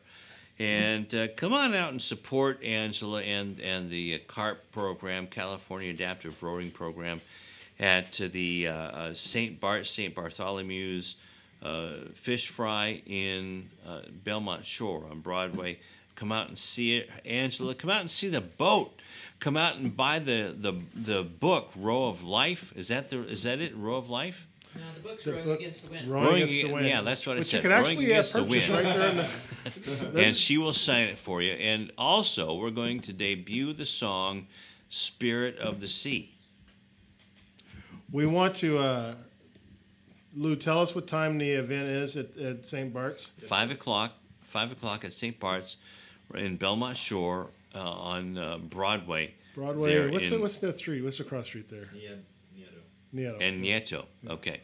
So it's going to be a huge event. Angela's going to be there. It's Friday, February 27th, 5 o'clock. Angela and her ocean rowing boat will be there, and she'll have her books and the song Spirit of the Sea available for sale. If you can't make it out that night, you can also purchase her book right on the homepage of Swoop's World, right there, Rowing Against the Sea. It'll take you to Amazon. You can get and it we'll there. Make the song and you available can check too. out her website, rowoflife.com, as well as check out also on the front page. Peter told you about Where to Bike Orange County. AD's book is there also. How the Notre Dame killer recovered his brain. Kickoff concussion. Check it out. You can get those books and a lot of the different things. If you go to the front page of Swoop's World, on the right hand side there, you can see all the people who support the show. And if you click on any one of those things there and end up purchasing there, you definitely, they get the full price of what they get, and we it helps us out a little bit also. So check that out. Next week, our guest is Andrew Peterson, author of the Nathan McBride series. I'm really jazzed about talking to Andrew about that. And as we always say here, dream as if you'll live forever, live as if you'll die today. That's going to do it for us tonight. You guys got any last words of wisdom there, man? See ya.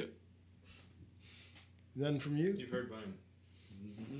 Good night, all. Good night. The views and opinions expressed by the individual hosts and their guests do not necessarily reflect those of Talk Story Radio, its affiliates, or sponsors.